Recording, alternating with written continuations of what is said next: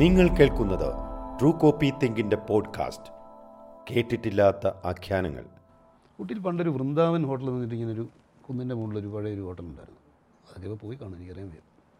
പഴയ ബിൽഡിംഗ് പറഞ്ഞു അവിടെ താമസിക്കുന്നത്. അപ്പം എനിക്ക് തോന്നുന്നു ഞാൻ പൂനെന്ന് നേരിട്ട് വരുമായിരുന്നോ എന്ന് എനിക്കൊരു സംശയമുണ്ട്. ഞാനവിടെ എനിക്ക് കുറച്ചുകൂടെ എന്തോ ബാക്കിയുണ്ടായിരുന്നു.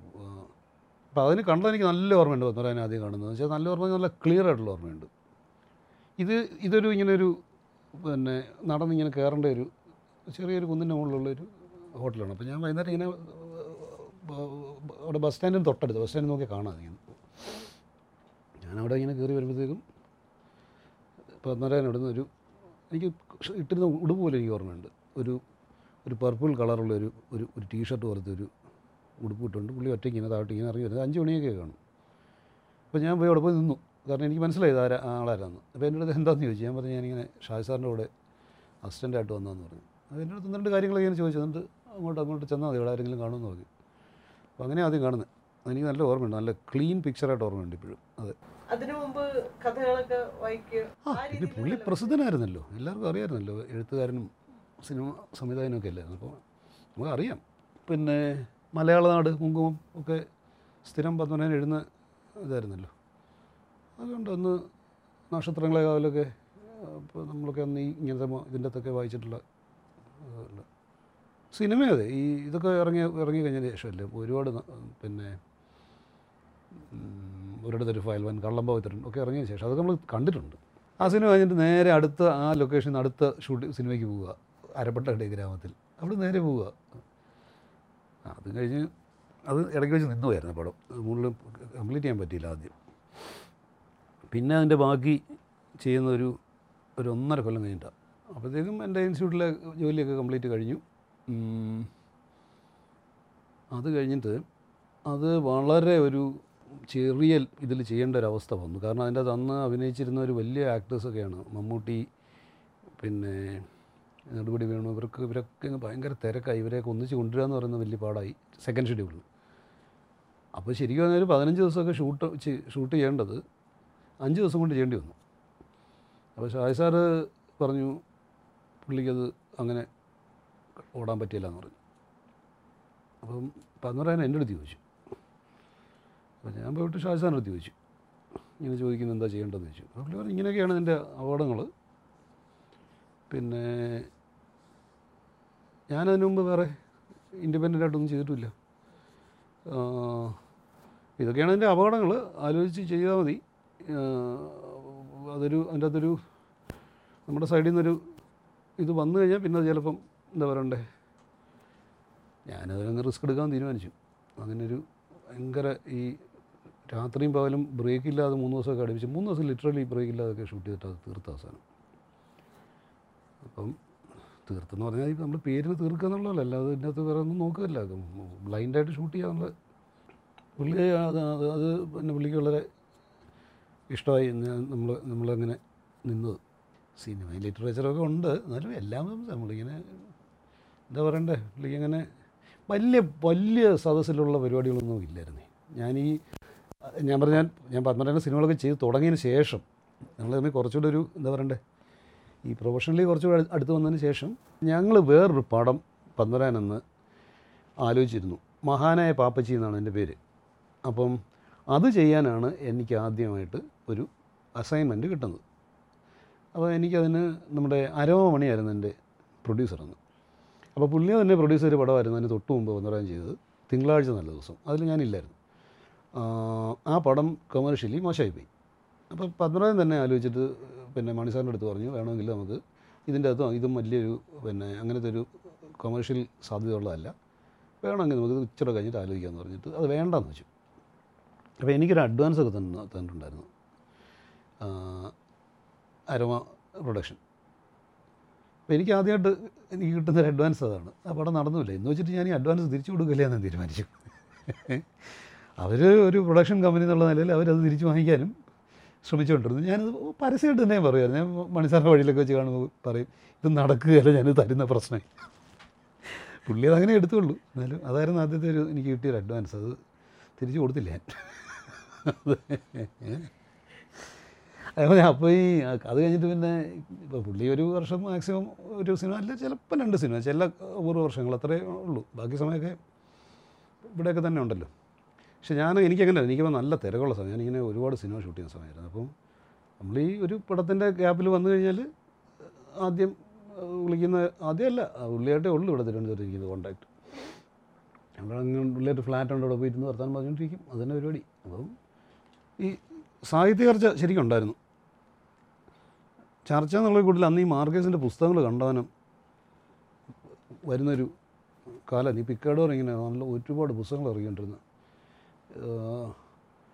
അപ്പോൾ അതിങ്ങനെ പുള്ളി കൃത്യമായിട്ട് ഞാനും വായിക്കാറുണ്ടായിരുന്നു, പുള്ളിയും വായിക്കാറുണ്ടായിരുന്നു. അപ്പം അതിൻ്റെ അതായിരുന്നു ഒരു കാലത്തെ സംഭാഷണം മെയിനായിട്ടെന്ന് എനിക്ക് തോന്നുന്നത്. പിന്നെ എല്ലാം കൊണ്ട് ഈ പറഞ്ഞ പോലെ എങ്ങോട്ടെങ്കിലുമൊക്കെ പോവുക, ലൊക്കേഷൻ കാണാൻ എന്നുള്ള വ്യാജേന പോവുക. വ്യാജേന ഏറ്റവും ബെസ്റ്റ്. അയ്യോ, ഞങ്ങൾ ഒത്തിരി സ്ഥലത്ത് പോയിട്ടുണ്ട്. ഈ മുന്തിരിത്തോപ്പിൻ്റെ ഒക്കെ ലൊക്കേഷൻ കാണുമ്പോൾ ഒരു ജീപ്പിലാണ് ഞങ്ങൾ 5 പേര് ഇവിടുന്ന് പോകുന്നത്. എത്രയാണ് 10 ദിവസമോ? ഇപ്പോൾ ഒന്നാണെങ്കിൽ ആലോചിക്കാൻ പറ്റുമായിരുന്നു. അത് ആലോചിക്കാൻ പറ്റില്ലെന്ന് പറഞ്ഞാൽ 2-3 കാരണങ്ങളുണ്ട്. ഒന്ന്, അതിൻ്റെ അങ്ങനത്തെ പിന്നെ സാഹചര്യമില്ല. 2, ഒരു ജീപ്പിലൊന്നും അധികം ദൂരമൊന്നും എത്ര പേർക്ക് യാത്ര ചെയ്യാൻ പറ്റും? ഇപ്പോൾ അത് ലഗേജ് അടക്കമാണ് 5 പേര്. ഞങ്ങൾ 2 പേര്, ഇതിൻ്റെ പ്രൊഡ്യൂസർമാർ 2 പേര്, പിന്നെ പ്രൊഡക്ഷൻ ലത്തീഫിക പ്രൊഡക്ഷൻ്റെ, പിന്നെ ഒരു ഡ്രൈവർ. അപ്പോൾ 6 പേരായി. ഇത്രയും പേരുണ്ടായിരുന്നു. അതിനകത്ത് വീടൊരു ക്യാരക്ടറാണല്ലോ അല്ലേ? അല്ല, പിന്നെ പുള്ളി അത് കഴിഞ്ഞിട്ട് ആ വീട് വെച്ചിട്ട് വേറൊരു കഥ എഴുതിയല്ലോ അന്ന്. പിന്നെ ഈ മുന്തിരിത്തോപ്പുകൾക്ക് ശേഷമാണ്, മുന്തിരിത്തോപ്പുകൾ ഞങ്ങൾ ചെയ്യുന്നത് വെച്ചാൽ ആ കഥയുണ്ടായിരുന്നു നേരത്തെ. ലൊക്കേഷൻ കാണാൻ പോയിട്ട് ലൊക്കേഷൻ ഫിക്സ് ചെയ്തതിന് ശേഷമാണ് പിന്നെ സ്ക്രിപ്റ്റ് എഴുതുന്നത്. അപ്പോൾ അങ്ങനെയാണ് ഈ വീടൊക്കെ അതിൻ്റെ അത് വരുന്നത്. കാരണം എന്ന് വെച്ചാൽ നമ്മൾ കണ്ട കാര്യങ്ങൾ നമുക്ക് സ്ക്രിപ്റ്റിൽ ഇൻകോർപ്പറേറ്റ് ചെയ്യാൻ എളുപ്പമാണല്ലോ. മറ്റേ നമ്മൾ എഴുതി വെച്ചതിന് വേണ്ടി അന്വേഷിക്കുന്നതിനേക്കാളും അത് നമ്മൾ സ്വന്തമായിട്ട് എഴുതാൻ പറ്റുന്ന ആൾക്കേ അത് ചെയ്യാൻ പറ്റുള്ളൂ. നമ്മൾ കണ്ടിട്ട് വന്നിട്ട് പിന്നെ എഴുതുമ്പം നമുക്ക് ആ കാര്യങ്ങളൊക്കെ നമുക്ക് അതിൻ്റെ അത് ചേർക്കാൻ പറ്റുമല്ലോ, അല്ലെങ്കിൽ അതിനകത്ത് ചേരുമല്ലോ അറിയാതെ തന്നെ.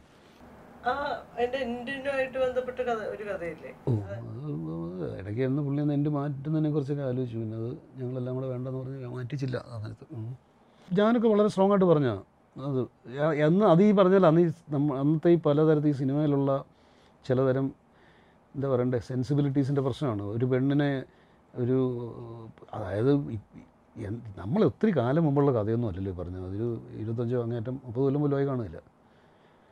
അന്ന് ഒരു റേപ്പ് വിക്ടിം എന്ന് പറഞ്ഞാൽ ഒരു മാറ്റി നിർത്തേണ്ട ആളാണ്. അങ്ങനെയാണ്.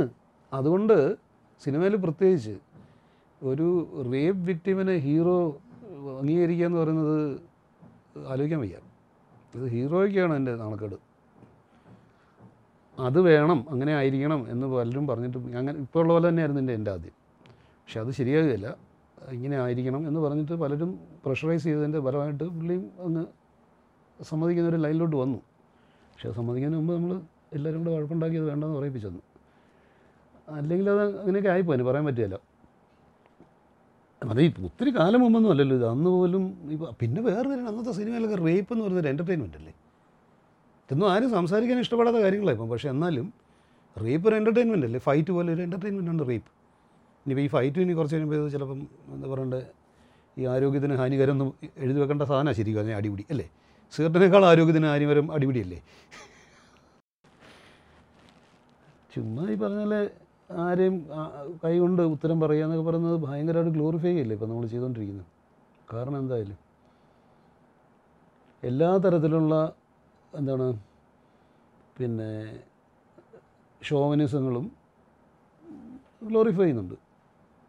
സിനിമയെ മാത്രം. ഇപ്പോൾ സിനിമയെ മാത്രമാണോ അതിനുള്ള അവകാശം സിനിമയ്ക്ക് മാത്രമാണ്? ഇപ്പോൾ സാഹിത്യത്തിൽ അങ്ങനെ വന്നു കഴിഞ്ഞാൽ ചിലപ്പം ചില കഥകൾ സിനിമയാക്കുമ്പോൾ കഥയിലില്ലാത്ത എന്താ പറയണ്ടേ ഇത്തരം ഷോവനിസങ്ങൾ മുഴച്ച് നിൽക്കുകയില്ലേ സിനിമ വരുമ്പോൾ. ഉദാഹരണത്തിന് ലീല ഒരുപാട് കഥ വന്നപ്പോൾ ആരെങ്കിലും അങ്ങനെ പറഞ്ഞു കേട്ടിട്ടുണ്ടോ? അന്നത്തെ ഈ ഒരു കൺസെപ്റ്റ് എന്തായിരുന്നു? ഏത് ഈ പൊളിറ്റിക്കൽ കറക്റ്റ്നെസ് എന്നൊക്കെ നമ്മൾ ഇപ്പോഴല്ലേ സംസാരിക്കാൻ തുടങ്ങുന്നത്, ഈ വളരെ അടുത്ത കാലത്ത്.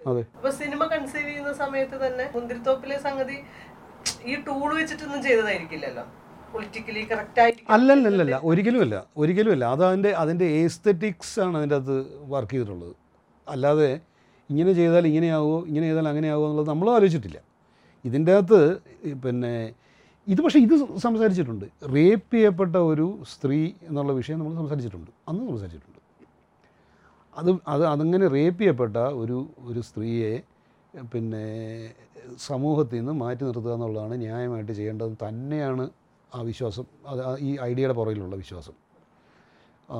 അത് ഞാൻ പറഞ്ഞില്ലേ, ഈ അടുത്ത കാലം വരെ മലയാള സിനിമ എല്ലാ സിനിമയിലും റേപ്പ് ഒരു എൻ്റർടൈൻമെൻ്റ് ആയിരുന്നല്ലോ. ഈ പുള്ളിന്റെ നിലപാട് എന്തായിരുന്നു? ആരുടെ? മോഹൻലാലിന്റെ. ഇതൊക്കെ ലാലൊക്കെ നന്നൊക്കെ എന്ന് പറഞ്ഞാൽ നമ്മൾ ഈ മോഹൻലാലിനെയൊക്കെ ഈ സിനിമയുടെ പേരിൽ കാണുന്ന ലൊക്കേഷൻ പോകുമ്പോഴാണ് ഈ നിലപാട് ചിലപ്പോൾ ലാലൊന്നും അറിഞ്ഞു കാണാൻ പോലും വഴിയില്ല. ഈ മാറിയത് ആദ്യത്തെ മാറ്റം ഉണ്ടല്ലോ, അതൊന്നും ലാലൊന്നും ചിലപ്പോൾ അറിഞ്ഞു പോലും കാണുന്നില്ല. ലാൽ ആദ്യത്തെ വർഷം തന്നെയായിരിക്കും, അത് കറണ്ട് വർഷം തന്നെയായിരിക്കും കണ്ടിട്ടുള്ളത്. അതിനകത്ത് തിലകന്റെ ക്യാരക്ടർ ഉണ്ടല്ലോ, തിലകൻ എന്ന് പറഞ്ഞ വ്യക്തി പുള്ളിയായിട്ടുള്ളൊരു റിലേഷനും അനുഭവമൊക്കെ എന്ന് പറയാം. തിലകൻ ചേട്ടൻ ഇന്ന് റെബലല്ലായിരുന്നു. കാരണം നമ്മൾ എന്താ പറയുക, നമ്മളിപ്പോഴത്തെ ഈ പറഞ്ഞാൽ ഇപ്പോഴും അപ്പോഴും എന്ന് പറഞ്ഞുകൊണ്ട് വലിയ വ്യത്യാസം പറയേണ്ട കാര്യമൊന്നുമില്ല, എല്ലാം ബേസിക്കലി ഒന്ന് തന്നെയാണെങ്കിൽ പോലും ഇതിൻ്റെ ഈ ഷൂട്ടിൻ്റെ റുട്ടീൻ എന്ന് പറയുന്ന സാധനത്തിന് ഒരുപാട് വ്യത്യാസം വന്നിട്ടുണ്ട്. ഇപ്പോൾ എല്ലാം കുറച്ചുകൂടെ കാൽക്കുലേറ്റഡ് ആണ്. നമുക്കൊരു ഷെഡ്യൂളുണ്ട്, ഇന്ന ദിവസം ഇന്ന ആക്ടേഴ്സ് ഉണ്ട് വരിക. അപ്പോൾ 10-ാം തീയതി മുതൽ 14-ാം തീയതി പിന്നെ തിലകൻ ചേട്ടൻ്റെ പോർഷൻ ചെയ്യുക, അങ്ങനെയൊക്കെ.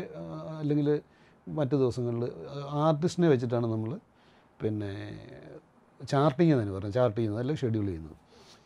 പണ്ട് അങ്ങനെയല്ല. പണ്ട് ഷൂട്ടിംഗ് തുടങ്ങി എല്ലാവരും കാണും.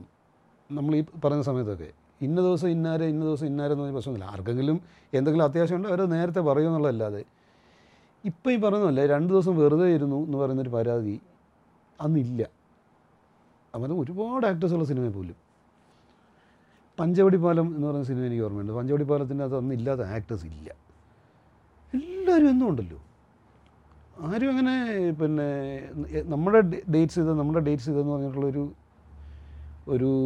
വിഷയം വളരെ കുറവാണ്. പക്ഷേ അത് വേറെ രീതിയിൽ ആലോചിച്ച് കഴിഞ്ഞാൽ അത് ചിലപ്പോൾ എന്താണ് ഒരു വേസ്റ്റ് ഓഫ് റിസോഴ്സസ് ആയിരിക്കും. ഇവർ പറഞ്ഞ പോലെ ഇവർ വീട്ടിലിരുന്നാൽ പോരെ, പക്ഷേ അവർക്കും അങ്ങനെ ഒരു തോന്നലില്ല. ഇത്ര ദിവസം കൊണ്ട് ഈ ഷൂട്ടിങ് തീരും, ഇത്ര ദിവസം മുതൽ ഇത്ര ദിവസം വരെയാണ് ഷൂട്ടിങ്, അങ്ങനെ കൃത്യം അളവൊന്നും പലപ്പോഴും ഇല്ല. പിന്നെ ഇതൊക്കെ ഞാൻ ചെയ്ത പടങ്ങളിൽ മാത്രമേ അങ്ങനെ ഉണ്ടായിരുന്നുള്ളൂ, മറ്റു പടങ്ങളിൽ എങ്ങനെയായിരുന്നു എനിക്ക് ഇപ്പം ഓർമ്മിച്ച് പറയാനും പറ്റില്ല. പത്മരാജ് നിങ്ങളുമായിട്ടുള്ള സിനിമ ഡിസ്കഷൻസ് എങ്ങനെയായിരുന്നു? ഈ ക്യാമറ പൊസിഷൻ, അങ്ങനെ ക്യാമറയെ കൂടെ എങ്ങനെ കാണുന്നൊക്കെ കൃത്യം പറഞ്ഞു തരുന്നൊരു? അല്ലല്ല, ശരിക്കും പറഞ്ഞാൽ ഈ ഞാൻ മുമ്പേ പറഞ്ഞില്ല, ഇപ്പം മണിക്കൗളിൻ്റെ കാര്യം, മണി ക്യാമറ കൂടെ മാത്രം കാണുന്ന ആൾ. പുള്ളിക്ക് അതിന് അല്ലാതെ വേറൊരു വേർഷൻ ഇല്ല. ഇപ്പം നമ്മൾ ഈ പറഞ്ഞിപ്പം പിന്നെ പത്മരാജനാണെങ്കിലും ജോൽ സാറാണെങ്കിലും ആരാണെങ്കിലും പിന്നെ ഇവരാരും ഈ ഷോർട്ടായിട്ടൊന്നും അല്ല ഇതിനെ കൺസീവ് ചെയ്യുന്നത്. ഒരു ഐഡിയ ആയിട്ടോ അല്ലെങ്കിൽ ഒരു മിസാൻ സീനായിട്ടൊക്കെയാണ്. അല്ലാതെ ഈ ഇങ്ങനെ ഷോട്ടുകൾ ഇങ്ങനൊരു ഷോട്ട് അവിടുന്ന് ഇങ്ങനൊരു ഷോട്ട് അങ്ങനെ ചിന്തിക്കാറില്ല. പലപ്പോഴും പറ്റുന്ന വെച്ചാൽ, പക്ഷേ ഈ ഷോർട്സ് എന്നുള്ള സാധനം മനസ്സിൽ കിടക്കുന്നതുകൊണ്ട് എഴുതുമ്പോൾ അറിയാതെ പലപ്പോഴും അത് ഷോർട്സ് ആയിട്ട് മാറും. അതായത് ക്ലോസപ്പാണ്, നമുക്ക് സ്ക്രിപ്റ്റ് വായിക്കാൻ നമുക്കറിയാം ക്ലോസപ്പാണ് ഉദ്ദേശിക്കുന്നത്. ഞാൻ പറഞ്ഞ മനസ്സിലായി, ക്ലോസപ്പ് എന്ന് എഴുതുകയില്ലെങ്കിൽ പോലും. അപ്പോൾ അങ്ങനെയുള്ള ഒരു സെറ്റായിട്ടുള്ളൊരു ഒരു രീതി പലർക്കും അറിയാതെ തന്നെ ഇവരുടെ മനസ്സിൽ ഉണ്ടാവും. നമുക്ക് സ്ക്രിപ്റ്റ് വായിക്കുമ്പോൾ അറിയാമെന്നേ, 2 പേര് 2 ഷോട്ടാണോ ക്ലോസപ്പ് ആണോ എന്നുള്ളതൊക്കെ വായിക്കുമ്പോൾ അറിയാം, അത് എഴുതിയിട്ടില്ലെങ്കിൽ പോലും. ഇത് ബ്രേക്ക് ചെയ്യാന്ന് പറഞ്ഞാൽ ഇപ്പോൾ പത്മനാഭനെ സംബന്ധിച്ചോളം പത്മനാഭൻ ഈ റൈറ്റിങ്ങിലായിരുന്നു ഏറ്റവും കൂടുതൽ. റൈറ്റിങ്ങിൽ ലൊക്കേഷൻ കിട്ടിക്കഴിഞ്ഞാൽ പുള്ളിയുടെ സിനിമയുടെ നല്ല ശതമാനം ആയി കാസ്റ്റിംഗ്. അതല്ലാതെ ഇതിൻ്റെ മറ്റ് ടെക്നോളജി മ്യൂസിക്കിലൊക്കെ കാണിക്കുന്ന താല്പര്യം ഒക്കെ വേറെയാണ്. പക്ഷേ ഈ ക്യാമറയുടെ കാര്യത്തിലൊന്നും ഇവരാരും ഒന്നും അങ്ങനെ വലിയൊരു എന്താ പറയണ്ട, അതിപ്പോൾ ക്യാമറമാൻ്റെ ജോലിയായിട്ടോ കുറച്ചുകൂടെ ടെക്നോളജിക്കലായിട്ടുള്ളൊരു കാര്യമായിട്ടോ അല്ലെങ്കിൽ അങ്ങനത്തെ ഒരു രീതിയായിരുന്നു പലപ്പോഴും ഉണ്ടായിരുന്നത്. ഇതിന് ശേഷം ഞങ്ങളിപ്പോൾ 2-3 പടമൊക്കെ ചെയ്ത് കഴിഞ്ഞതിന് ശേഷം, പ്രത്യേകിച്ച് മുന്തിരിത്തോപ്പ് കഴിഞ്ഞതിന് ശേഷം പുള്ളി കുറച്ചുകൂടെ വിഷ്വലായിട്ട് ചിന്തിക്കാൻ തുടങ്ങി. പ്രത്യേകിച്ച് അത് ഏറ്റവും കൂടുതൽ ഉണ്ടായിരുന്ന അപരൻ എന്ന് പറഞ്ഞ സിനിമയിലാണ്. പുള്ളി അതിൻ്റെ അകത്ത് ഒരുപാട് പല കാര്യങ്ങളും വിഷ്വലായിട്ട് തന്നെ എഴുതാൻ തുടങ്ങി. അത് ഡയലോഗ് എഴുതുന്ന പോലെ നമ്മൾ വായിച്ചാൽ നമുക്ക് മനസ്സിലായത് എന്താണ് ഈ ഷോട്ടിൻ്റെ പിന്നെ ഡയലോഗ് ഇല്ലാത്ത കാര്യങ്ങളാണ് പറയുന്നത്. ഡയലോഗ് ഉള്ള കാര്യങ്ങൾ അത് പറയാൻ എളുപ്പമാണ്. ഇയാളുടെ മുഖത്ത് ആശ്ചര്യം എന്ന് എഴുതി വെച്ച് കഴിഞ്ഞാൽ നമുക്കറിയാം അതൊരു ക്ലോസപ്പാണ്. പക്ഷേ ഡയലോഗ് ഇല്ലാത്ത സ്ഥലങ്ങളിൽ അത് കൂടുതൽ വരാൻ തുടങ്ങി, ഇങ്ങനത്തെ പിന്നെ വിഷ്വലായിട്ടുള്ള എക്സ്പ്രഷൻസ്. അപ്പം പക്ഷേ എന്താ വെച്ചാൽ ഇത് എത്ര എളുപ്പമല്ല ഒരാൾക്ക്. അതായത് ഒരു പ്രത്യേകിച്ചൊരു അങ്ങനത്തെ ഒരു റൈറ്റർക്ക് ഈ ഐഡിയാസ് വെച്ച് ഭയങ്കരമായിട്ട് അതായത് ഡ്രമാറ്റിക് ഐഡിയാസ് വെച്ചിട്ട് ഒരു സിനിമയുടെ എന്താ പറയണ്ട ഒരു സ്ട്രക്ചർ ഉണ്ടാക്കുന്ന ആൾക്ക് ഈ ഇതിൻ്റെ വിഷ്വൽ ഡ്രില്ലെന്ന് പറയുന്നത് പലപ്പോഴും ഫിക്സ്ഡായി പോകും. അത് മാറ്റാൻ അത്ര എളുപ്പമല്ല. എനിക്ക് തന്നെ 1-2 അനുഭവങ്ങൾ ഉണ്ടായിട്ടുണ്ട്. അതായത് ചില 2 ഡയറക്ടർമാരോട് എനിക്ക് ആ അനുഭവം ഉണ്ടായിട്ടുണ്ട്. കാരണം ഇവർക്ക് ശരിക്കും പറഞ്ഞാൽ അവരുടെ സ്റ്റൈലായി എന്ന് സ്വയം തോന്നുന്നു, അവരുടെ സ്റ്റൈൽ മാറ്റണം, അതുകൊണ്ടൊരു പുതിയൊരു ക്യാമറമാനെ നോക്കുകയാണ് എന്നൊക്കെ പറഞ്ഞിട്ട് ഞാൻ 2 ഡയറക്ടേഴ്സിനോട്, റെപ്യൂട്ടഡ് ഡയറക്ടേഴ്സിനോട് 2 പേരുടെ കൂടെ ഞാൻ വർക്ക് ചെയ്യാൻ പോയിട്ടുണ്ട്. പക്ഷേ അവർക്ക് അവരുടെ സ്റ്റൈൽ മാറ്റാൻ പറ്റുകയില്ല, അത് നടക്കില്ല. പിന്നെ അല്ലെങ്കിൽ അത് നമുക്കറിയാം എന്തുകൊണ്ട് ആ ഒരു ട്രാക്കിൽ വളരെ കൺവീനിയൻ്റ് ആയിട്ട് പോകും, മറ്റതിൻ്റെ അകത്ത് സ്ട്രഗിൾ ചെയ്യേണ്ടി വരുന്നു മാറുമ്പോഴേ. അപ്പോൾ പത്മരാജനും അങ്ങനെ ഈ സ്റ്റൈൽ മാറ്റം ഇതിലൊക്കെ പിന്നെ എന്താണ് പുള്ളി ഒരുപാട് ശ്രമിച്ചതാണ് ഈ ഗന്ധർവനിലൊക്കെ. പക്ഷേ അതൊന്നും ഈ ടെക്നിക്കൽ സ്റ്റൈൽ എന്ന് പറയുന്നത് ചിലപ്പോൾ അങ്ങ് നമുക്ക് ഇഷ്ടമുള്ള ഒരു ഉടുപ്പ് പോലെ പഴയതാണേലും. അപ്പോൾ സ്ക്രിപ്റ്റ് വെച്ചിട്ട് ക്യാമറ പേഴ്സണും ഡയറക്ടറും തമ്മിൽ ഇരുന്നിട്ട് ഒത്തിരി ചർച്ച ചെയ്യോ? ചിലപ്പോൾ ചില കാര്യങ്ങൾ ഈ പറഞ്ഞ പോലെ ഇതെങ്ങനെ എവിടുന്ന് വരാം, എന്തോ ചെയ്യാം, ഈ ഒരു സിറ്റുവേഷൻ ആണെങ്കിലേ ഇതെങ്ങനെ നമുക്ക് ക്യാരക്ടേഴ്സിനെ മീറ്റ് ചെയ്യിപ്പിക്കാം, അത് നമുക്ക് 2 പേരുടെ ആവശ്യമാണ്. ഇപ്പോൾ ക്യാമറമാൻ അറിയുന്നതുകൊണ്ട് ഒരുപാട് എന്താ വരാൻ പോകുന്നതെന്ന് നമുക്ക് നേരത്തെ അറിയുന്നതുകൊണ്ട് നമുക്ക് ഒരുപാട് ഗുണമുണ്ട്. നമുക്കതനുസരിച്ച് പിന്നെ എന്താ പറയണ്ട റിപ്പീറ്റ് ചെയ്യാൻ ബുദ്ധിമുട്ടുള്ള കാര്യങ്ങൾ നമുക്ക് ഒഴിവാക്കാം. ഈ ഷോട്ടിൽ ചെയ്യാൻ പറ്റും, ഇങ്ങനത്തെ ഷോട്ടിലാണ് ലൈറ്റ് ചെയ്യാൻ പറ്റുകയില്ല എന്ന് നമുക്ക് അറിയാമെങ്കിൽ നമുക്ക് ആദ്യം തന്നെ ചെയ്യാതിരിക്കാം. അല്ലെങ്കിൽ ഇത് പകുതി ചെയ്തിട്ട് പകുതി അത് കംപ്ലീറ്റ് ചെയ്യാൻ പറ്റാത്ത രീതിയിൽ അത് മോശമായിട്ട് പോകും. അപ്പം ഇത് മ്യൂച്വലി 2 പേർക്കും ആവശ്യമുള്ളൊരു കാര്യമാണ് ഇങ്ങനത്തെ കാര്യങ്ങളൊരു ഏകദേശം ഒരു തീരുമാനം ഉണ്ടാകുന്നുള്ളത്. അത് ആക്ടേഴ്സിനും ബാധകമാണ്. അത് ആക്ടേഴ്സിൻ്റെ കൂടെയാണ് ഇത് തീരുമാനിക്കാൻ ഏറ്റവും നല്ലത്. ഇപ്പം ഞാൻ ഇതിൻ്റെ കാര്യം പറഞ്ഞില്ലേ, അതായത് ഈ ഡിസ്കഷൻ്റെ കാര്യം പറഞ്ഞില്ലേ, വളരെ ചെറിയ ഡിസ്കഷൻ ഇതിൻ്റെതൊക്കെ ശരിക്കും പറഞ്ഞാൽ ആവശ്യം വരാറുള്ളൂ. ഈ ഇങ്ങനെ ഇരുന്നിട്ട് തലപോഞ്ഞ് ആലോചിക്കേണ്ട സിറ്റുവേഷൻസ് ഒന്നും ഉണ്ടാകാറില്ല. പക്ഷേ പലരും ഇത് ചെയ്യുന്നത് ഞാൻ കണ്ടിട്ടുണ്ട്. നീണ്ട ഡിസ്കഷൻ ഒരു ഷോട്ട് കഴിഞ്ഞാൽ എല്ലാവരും കൂട്ടം കൂടിയിരുന്ന് ആലോചിക്കുന്നു. നമ്മളൊക്കെ ഇങ്ങനെ തമാശയ്ക്ക് ആലോചന ഫിലിംസൊക്കെ പറയാറുണ്ട്. ഇതിൻ്റെ ഒന്നും ആവശ്യം വരാറേ ഇല്ല. എനിക്കിന്ന് ഇവരുടെ ഒന്നും കൂടെ ഇങ്ങനത്തെ ആവശ്യങ്ങളുണ്ടല്ലോ. അപ്പോൾ ഞാനിപ്പോൾ ഒരു പടം പിന്നെ വേറൊരു ക്യാമറാമാനെ വെച്ചിട്ട് ഞാൻ പടം ഡയറക്റ്റ് ചെയ്തിട്ടുണ്ട്. ഈ കഴിഞ്ഞ പടം കാർബൺ എനിക്ക് എൻ്റെ മോഹനായിരുന്നു ക്യാമറാമാൻ. മോഹനുമായിട്ട് എനിക്ക് 20 സെക്കൻഡ് 25 സെക്കൻഡിനപ്പുറം പിന്നെ ഈ കാര്യങ്ങൾ സംസാരിക്കാൻ ബാക്കി നമ്മൾ വേറെ കാര്യങ്ങളൊക്കെയാണ് പറയുന്നത്. അടുത്ത് എടുക്കാൻ പോകുന്നതിൻ്റെ കാര്യങ്ങൾ സംസാരിക്കേണ്ട ആവശ്യം വരുന്നില്ല. എപ്പോഴും സാധ്യമാണെന്നല്ല ഞാൻ പറയുന്നത്, എന്നാലും അതൊരു ഐഡിയൽ സിറ്റുവേഷനിൽ ഈ പറഞ്ഞ നീണ്ട ഡിസ്കഷനൊന്നും ഒരിക്കലും ആവശ്യം വരുന്നില്ല. പിന്നെ നമുക്ക് ഈ കോമൺ ഏരിയാസ് ഒരുപാടില്ലേ. അതായത് ഇപ്പോൾ കോസ്റ്റ്യൂം ഡിസൈനർ എപ്പോഴും ഡയറക്ടർ എടുത്താണ് റിപ്പോർട്ട് ചെയ്യുന്നത്. നമുക്ക് പല പ്രശ്നങ്ങളും കാണും അതിൻ്റെ അകത്ത്. അപ്പോൾ അത് നമ്മൾ നേരിട്ട് കോസ്റ്റ്യൂമറുടെ അടുത്ത് പറയാൻ ഉള്ള സ്വാതന്ത്ര്യം നമുക്കുണ്ടോ, ക്യാമറമാനുണ്ടോ എന്ന് തീരുമാനിക്കേണ്ടത് ഡയറക്ടറാണ്.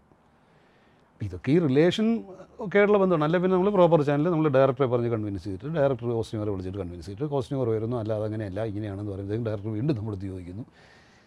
ഇതൊരു പ്രോപ്പർ ചാനൽ. അതല്ലാതെ നമുക്കിത് ബൈപ്പാസ് ചെയ്തിട്ട് നേരിട്ട് കോസ്റ്റ്യൂമറുമായിട്ട് പിന്നെ കോൺടാക്ട് ചെയ്യുന്നതിൽ അപാകതയൊന്നും ഇല്ലെന്ന് സംവിധാനം തീരുമാനിച്ചാൽ അതാണ് എളുപ്പം. അപ്പോൾ ഈ ഓക്കെ ആക്കുക എന്ന് പറയുന്ന പരിപാടി ഉണ്ടല്ലോ, അതെങ്ങനെയായിരുന്നു? അത് ഇല്ല, അത് ഞാൻ പറഞ്ഞില്ല. ഞാനീ ഒന്നാമത് മണിയുടെ കാര്യം ഞാൻ പറഞ്ഞു വെച്ചാലും മണിക്കോളിൻ്റെ കാര്യത്തിൽ പുള്ളി കംപ്ലീറ്റ് ക്യാമറയൊക്കെ നോക്കി കൺസീവ് ചെയ്യുന്ന ഒരാളാണ്. അപ്പോൾ പുള്ളി എന്താണ് ക്യാമറയൊക്കെ കണ്ടതെന്ന് എനിക്കറിയാൻ വയ്യ. ഞാനീ പറഞ്ഞ ഒരു ഡയറക്ടേഴ്സും ക്യാമറയിൽ നോക്കുക എന്ന് പറയുന്നത് വലിയൊരു അവർ ക്യാമറയെ കൂടെ നോക്കിയല്ല ഒരു കാര്യവും ഫിക്സ് ചെയ്യുന്നത്. അവർക്ക് അവരുടെ ആക്ടേഴ്സിൻ്റെ പെർഫോമൻസും അതിൻ്റെ ഡ്രമാറ്റിക് സിറ്റുവേഷനും എംഫസിസും ഒക്കെയാണ് ഇവർക്ക് ആവശ്യമുള്ളത്. ഞാൻ മനസ്സിലാക്കുന്നൊരു സെൻസിബിലിറ്റിയിൽ അത് ചെയ്യാൻ പിന്നെ എനിക്ക് തടസ്സമില്ലപ്പോൾ അവർക്കും അത് ഓക്കെയാണ്. പക്ഷേ വേറൊരാൾ കണ്ട അതേ കാര്യം അതുപോലെ തന്നെയാണോ കാണുന്നത് എന്ന് എൻ്റെ അടുത്ത് ചോദിച്ചാൽ ഞാൻ എനിക്ക് പറയാൻ പറ്റില്ല. ഒരു മോണിറ്ററിൻ്റെ ഈസി ആയിട്ട് പറ്റും, അല്ലെങ്കിൽ അത് പറയാൻ പറ്റില്ല.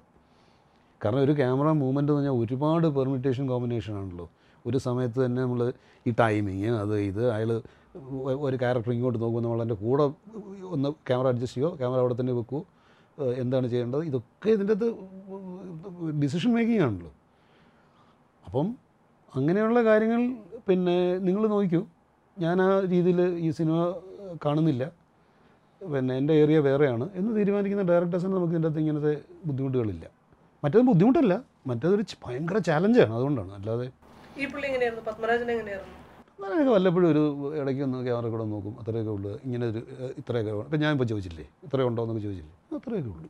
ഈ ഞാൻ ഗന്ധർവൻ്റെ കൺസെപ്റ്റ് പറഞ്ഞപ്പോഴേ അതൊരു വേറെ തരം സിനിമയാണല്ലോ, നിങ്ങൾക്ക് എന്താ തോന്നിയത്? അതിൻ്റെ അകത്ത് അന്ന് ആ സമയത്തേ വേറൊരു സിനിമ ഇതുപോലത്തെ നരേന്ദ്രപ്രസാദ് എഴുതിയൊരു പിന്നെ നാടകം ഉണ്ടായിരുന്നു. അത് ഞാൻ മറന്നു അതിൻ്റെ പേര്.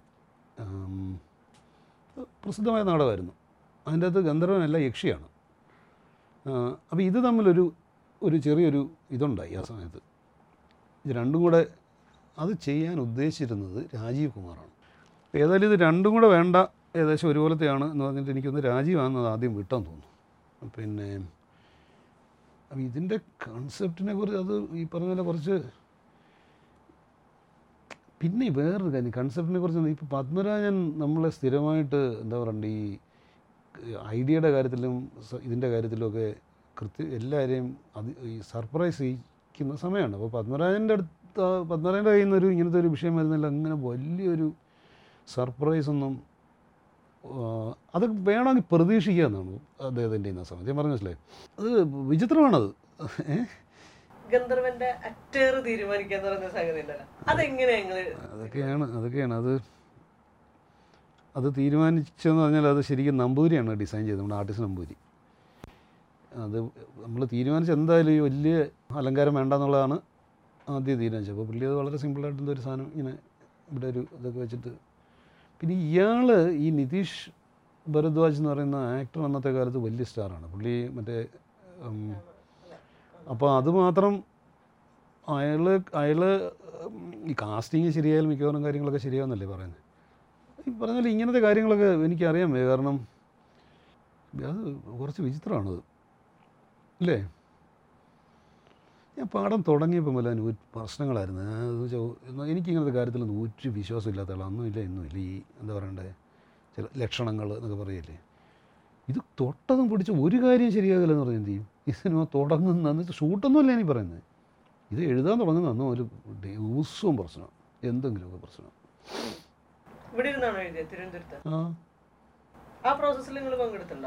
ഇല്ല, എഴുതുമ്പോൾ ഞാൻ പോയി അടുത്ത് പോയിരുന്നു ഉപദ്രവിക്കാറൊന്നുമില്ല. ഇപ്പോൾ ഒരു സ്റ്റേജൊക്കെ ആകുമ്പോൾ ഇടയ്ക്ക് പുള്ളി വിളിക്കും, കുറച്ചൊക്കെ ആകുമ്പോൾ ചിലപ്പോൾ വിളിക്കും, ചിലപ്പോൾ എല്ലാം കഴിഞ്ഞിട്ട് വിളിക്കും, ചിലപ്പോൾ ഈ പറഞ്ഞ പോലെ ബോറടിക്കുമ്പോൾ വിളിക്കും. അല്ലാതെ എഴുതുന്നതിൻ്റെ ഇടയിൽ പോയി ആ സീൻ ഈ സീൻ എന്ന് പറഞ്ഞ് അങ്ങനത്തെ പരിപാടിയൊന്നും ഇല്ലായിരുന്നു. ഞാൻ ചോദിച്ചതേ ഈ ഇതൊരു ഭൂമിയിൽ ഇല്ലാത്തൊരു ക്യാരക്ടർ ആയതുകൊണ്ട് അതിനെ കൺസീവ് ചെയ്യല് ടെക്നിക്കൽ സൈഡിലും അല്ലാണ്ടൊക്കെ ഒരു പ്രശ്നമല്ലേ. അതാണ് ഒന്നാമത് ഇങ്ങനത്തെ കാര്യങ്ങൾ നമ്മൾ കണ്ടിട്ടും കേട്ടിട്ടും ഇല്ലാത്ത, അല്ലെങ്കിൽ കണ്ടിട്ടുള്ളതെന്ന് പറഞ്ഞാൽ നമ്മൾ ഏതെങ്കിലും തരത്തിലുള്ള പിക്ചേഴ്സ് മറ്റേ ചിത്രകഥയിലൊക്കെ കാണുന്ന പോലത്തെ സംഭവങ്ങളെല്ലാം നമുക്ക് അറിയില്ല. അന്ന് ഈ ചിത്രകഥ പോലും ഇത്ര ഇല്ല. ഈ മിന്നാമിനിങ്ങൊക്കെ വന്ന സംഗതി ഉണ്ടല്ലോ, അതൊക്കെ എങ്ങനെയാ? അതൊക്കെ നമ്മൾ മെക്കാനിക്കലായിട്ട് ക്യാമറ വെച്ച് ചെയ്ത് അതിൻ്റെ അകത്തൊന്നും ഒരു ഇതും ഇല്ല. എന്താണ് അന്നത്തെ കാലത്ത് അതിനുള്ള സ്കോപ്പൊന്നും ഇല്ല, എല്ലാം ചെയ്തത്. അത് നമ്മുടെ രാജീവ് അഞ്ചൽ ആയിരുന്നു എൻ്റെ ആർട്ട് ഡയറക്ടർ. അപ്പോൾ രാജീവ് ഇങ്ങനത്തെ കാര്യത്തിൽ ഭയങ്കര മിടുക്കനാണ്. അപ്പോൾ അത് മിന്നാമിനും ബട്ടർഫ്ലൈസും ഒക്കെ അങ്ങനെ തന്നെ ഉണ്ടാക്കിയതായിരുന്നു. ഇപ്പോൾ ആയിരുന്നെങ്കിൽ ഈ പറഞ്ഞ പോലെ ഇപ്പം അന്ന് ഇങ്ങനെയുള്ള സിറ്റുവേഷൻ ഒന്നും ഇല്ലാത്ത സ്ഥലത്ത് ചെയ്തുകൊണ്ടായിരിക്കും നമ്മൾ ഓർക്കുന്നത്. ഇന്ന് ചെയ്താൽ ഓർക്കുക പോലും ഇല്ല. പിന്നെ നിസ്സാരമായിട്ട് ചെയ്യാൻ കാര്യമില്ല.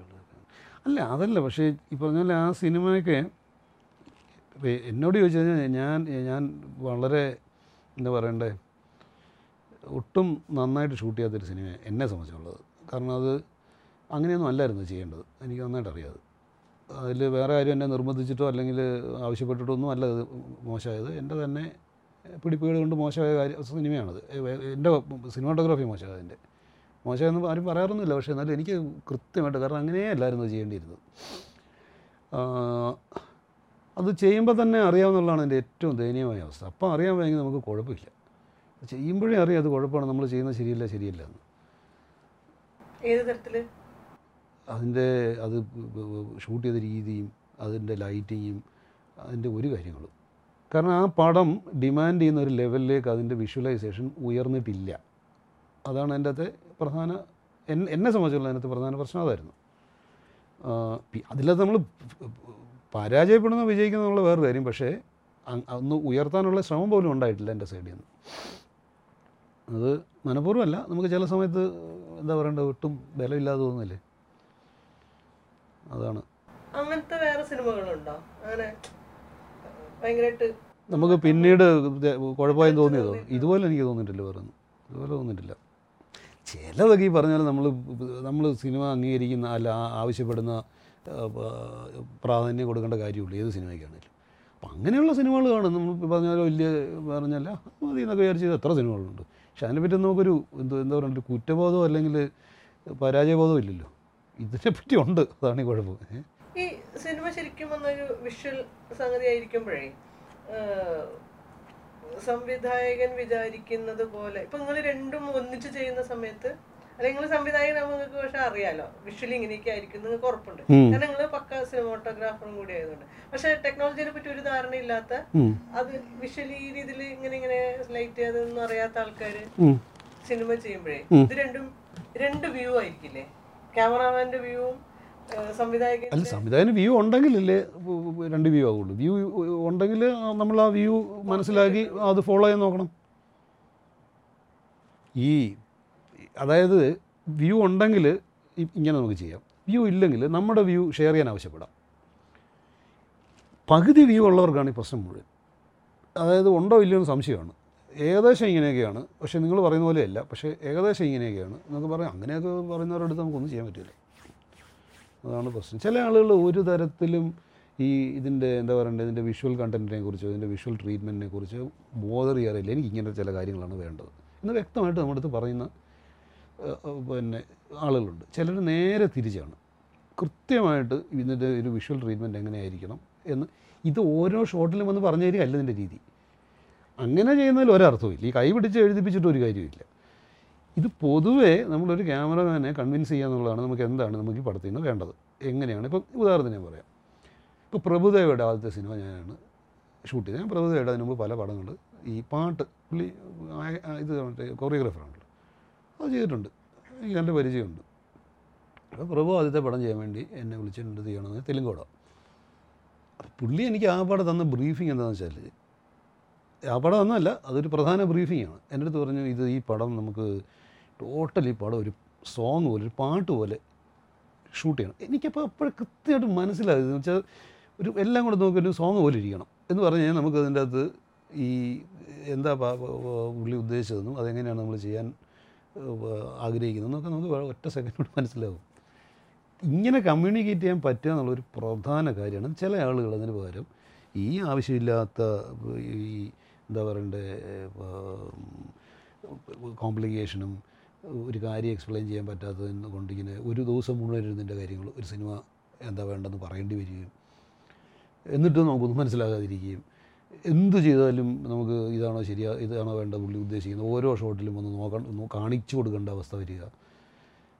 ഇതുകൊണ്ട് ചിലരുടെ ബ്രീഫിംഗ് എന്ന് പറഞ്ഞാൽ പെർഫെക്റ്റ് ബ്രീഫിംഗാണ്, നമുക്കൊന്നും ചെയ്യേണ്ട കാര്യമില്ല. പിന്നെ അത് ഓട്ടോമാറ്റിക്കായിട്ട് പിന്നെ കാര്യങ്ങൾ ആ ട്രാക്കിൽ പൊക്കോളും. മൂന്നാം പക്കത്തിൽ കടലിന്റെ അടിയിലൊക്കെ ഉള്ള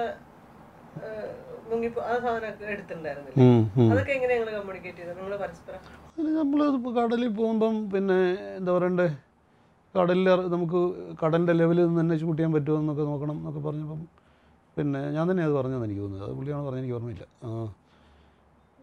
അത് ചെയ്യും, എൻ്റെ പരിപാടി എന്നാ നോക്കുമെന്ന് പറഞ്ഞിട്ട് ഞാൻ തന്നെയാണ് ഡിവൈസ് ചെയ്തത്, എൻ്റെ കാര്യങ്ങൾ ഓർഗനൈസ് ചെയ്തു. പിന്നെ അതിൻ്റെ അതൊക്കെ ഈ പറഞ്ഞാൽ ഈ പ്രൊഡ്യൂസറുടെ സപ്പോർട്ടൊക്കെ ആവശ്യമാണ്. അത് ഇല്ലെങ്കിൽ ഇതൊന്നും നടക്കില്ല. ഇപ്പോൾ ബോംബെ നിന്ന് രണ്ടുപേരെ കൊണ്ടുവരണം, നമുക്ക് വെള്ളത്തിൽ ക്യാമറ എടുത്ത് നോക്കാൻ വേണ്ടി. എന്തിനാണ് എന്ന് ചോദിച്ചു കഴിഞ്ഞാൽ നമ്മുടെയും സ്പിരിറ്റ് പോവും, എല്ലാവരുടെയും പോവും. അത് വളരെ എളുപ്പമാണ് ഒരു ഒരു ഒരു ഒരു ഒരു ഐഡിയ ഇല്ലാതാക്കാൻ പ്രാക്ടിക്കലി. അപ്പോൾ ഈ പ്രൊഡ്യൂസേഴ്സ് പലപ്പോഴും പിന്നെ പ്രൊഡ്യൂസേഴ്സിൻ്റെ പ്രധാന റോൾ അവർ എന്താ പറയണ്ടേ, നമ്മളിപ്പോൾ ഇവിടെ നമ്മൾ പ്രൊഡ്യൂസർ നമ്മൾ പലപ്പോഴും ഉദ്ദേശിക്കുന്നത് പൈസ മുടക്കുന്നയാളെന്ന് മാത്രമാണ്. പൈസ മുടക്കുന്നത് മാത്രമല്ല, പ്രൊഡ്യൂസറുടെ ജോലി എന്ന് പറഞ്ഞാൽ ശരിക്കും പറഞ്ഞാൽ ഈ ടോട്ടലി ഈ പ്രോജക്റ്റ് സ്പിരിറ്റ് മാക്സിമം കീപ്പപ്പ് ചെയ്ത് കൊണ്ടുപോകാന്നുള്ളൊരു ജോലി കൂടെ ഉണ്ട്. അതാണ് പ്രധാന ജോലി. അപ്പം അങ്ങനെയുള്ള പിന്നെ സിറ്റുവേഷൻസ് വരുമ്പോൾ എപ്പോഴും ഒരു പ്രൊഡ്യൂസർ എടുക്കുന്ന നിലപാട് ആ പടത്തിനെ ഭയങ്കരമായിട്ട് ബാധിക്കും. ഈ പ്രാഞ്ചിയേട്ടൻ എന്ന് പറഞ്ഞ സിനിമ ഷൂട്ട് ചെയ്യുമ്പോൾ ഞങ്ങൾക്കൊരു പള്ളി കിട്ടുന്നില്ല, ഒരിടത്തും പള്ളി കിട്ടുന്നില്ല. അപ്പോൾ ഈ പള്ളി എത്ര പ്രധാനമാണ് എന്ന് ആ കഥ വായിച്ചാൽ കൃത്യമായിട്ട് മനസ്സിലാക്കിക്കണമെന്നില്ല. അതിൻ്റെ സ്ക്രിപ്റ്റ് വായിച്ചു കഴിഞ്ഞാൽ ഇയാൾ ഈ സെയിൻറ്റ് വരുന്ന പള്ളിയുടെ കാര്യമാണ് ഈ പറയുന്നത്.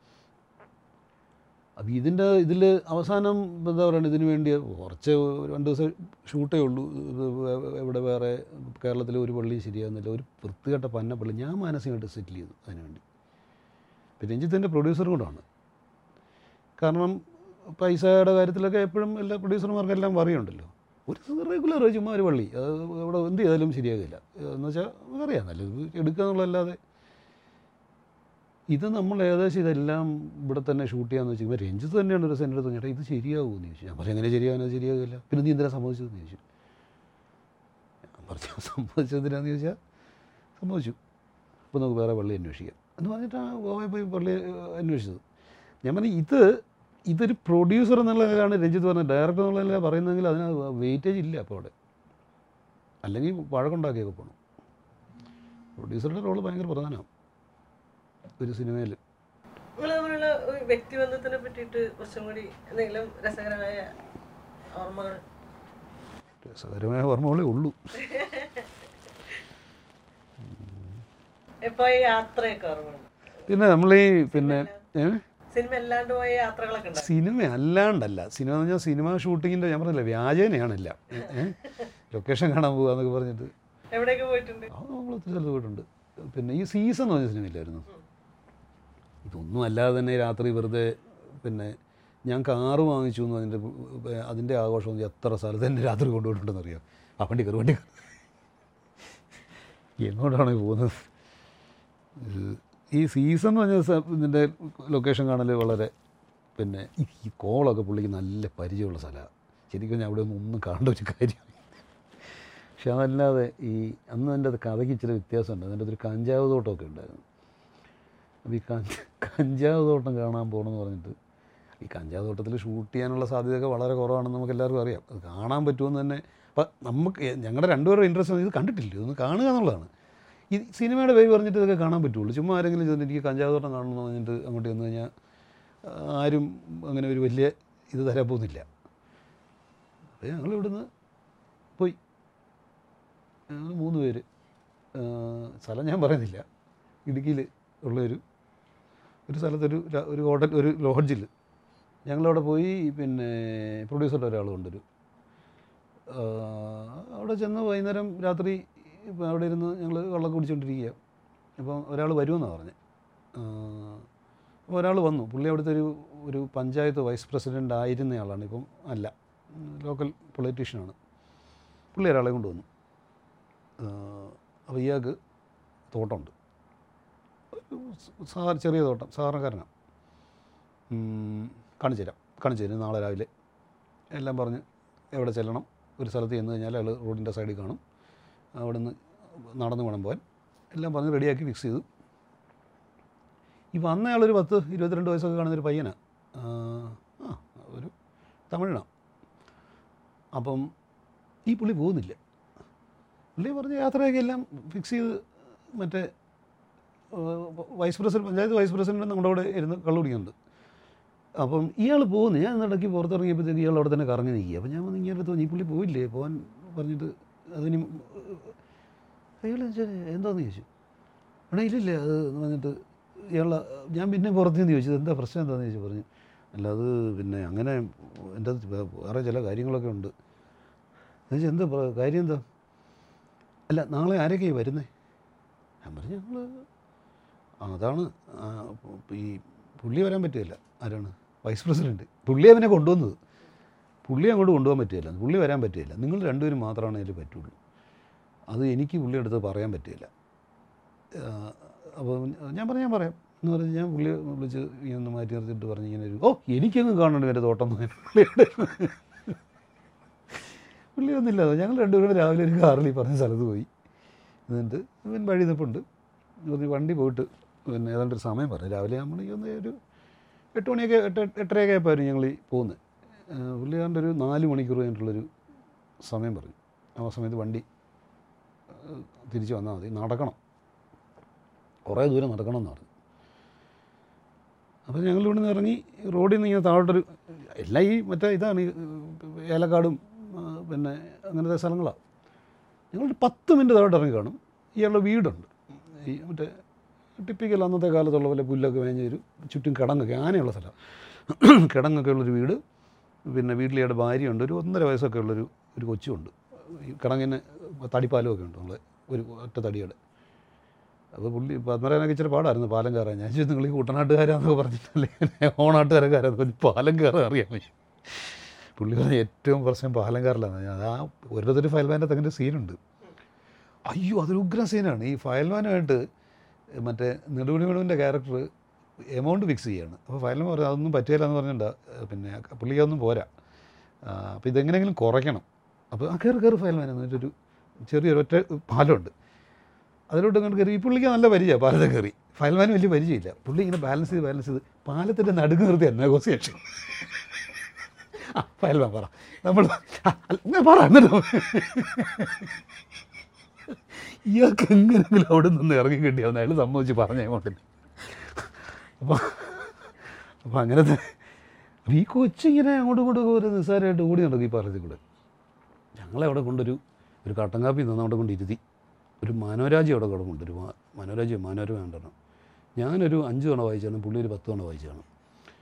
2 മണിക്കൂറായിട്ട് ആരുമില്ല, ഒരു മനുഷ്യനെയും കാണാനില്ല, ഈ കൊച്ചിനെയും കാണാനില്ല, ഈ സ്ത്രീയെയും കാണാനില്ല, ഇയാളെയും കാണാനില്ല. പുള്ളി അങ്ങോട്ട് ടെൻഷൻ അടിക്കാൻ തുടങ്ങി. ഇതെന്തോ ട്രാപ്പാണ്, അങ്ങനെയാണ് ഇങ്ങനെയാണ്, നമുക്കിവിടുന്ന് പോകണം എന്നൊക്കെ പറഞ്ഞു. അതിന് ഇരിക്കാതെ നോക്കാമെന്നൊക്കെ പറഞ്ഞിട്ട് ഇങ്ങനെ 2 മണിക്കൂർ കഴിഞ്ഞപ്പോൾ ഇവൻ വന്നു.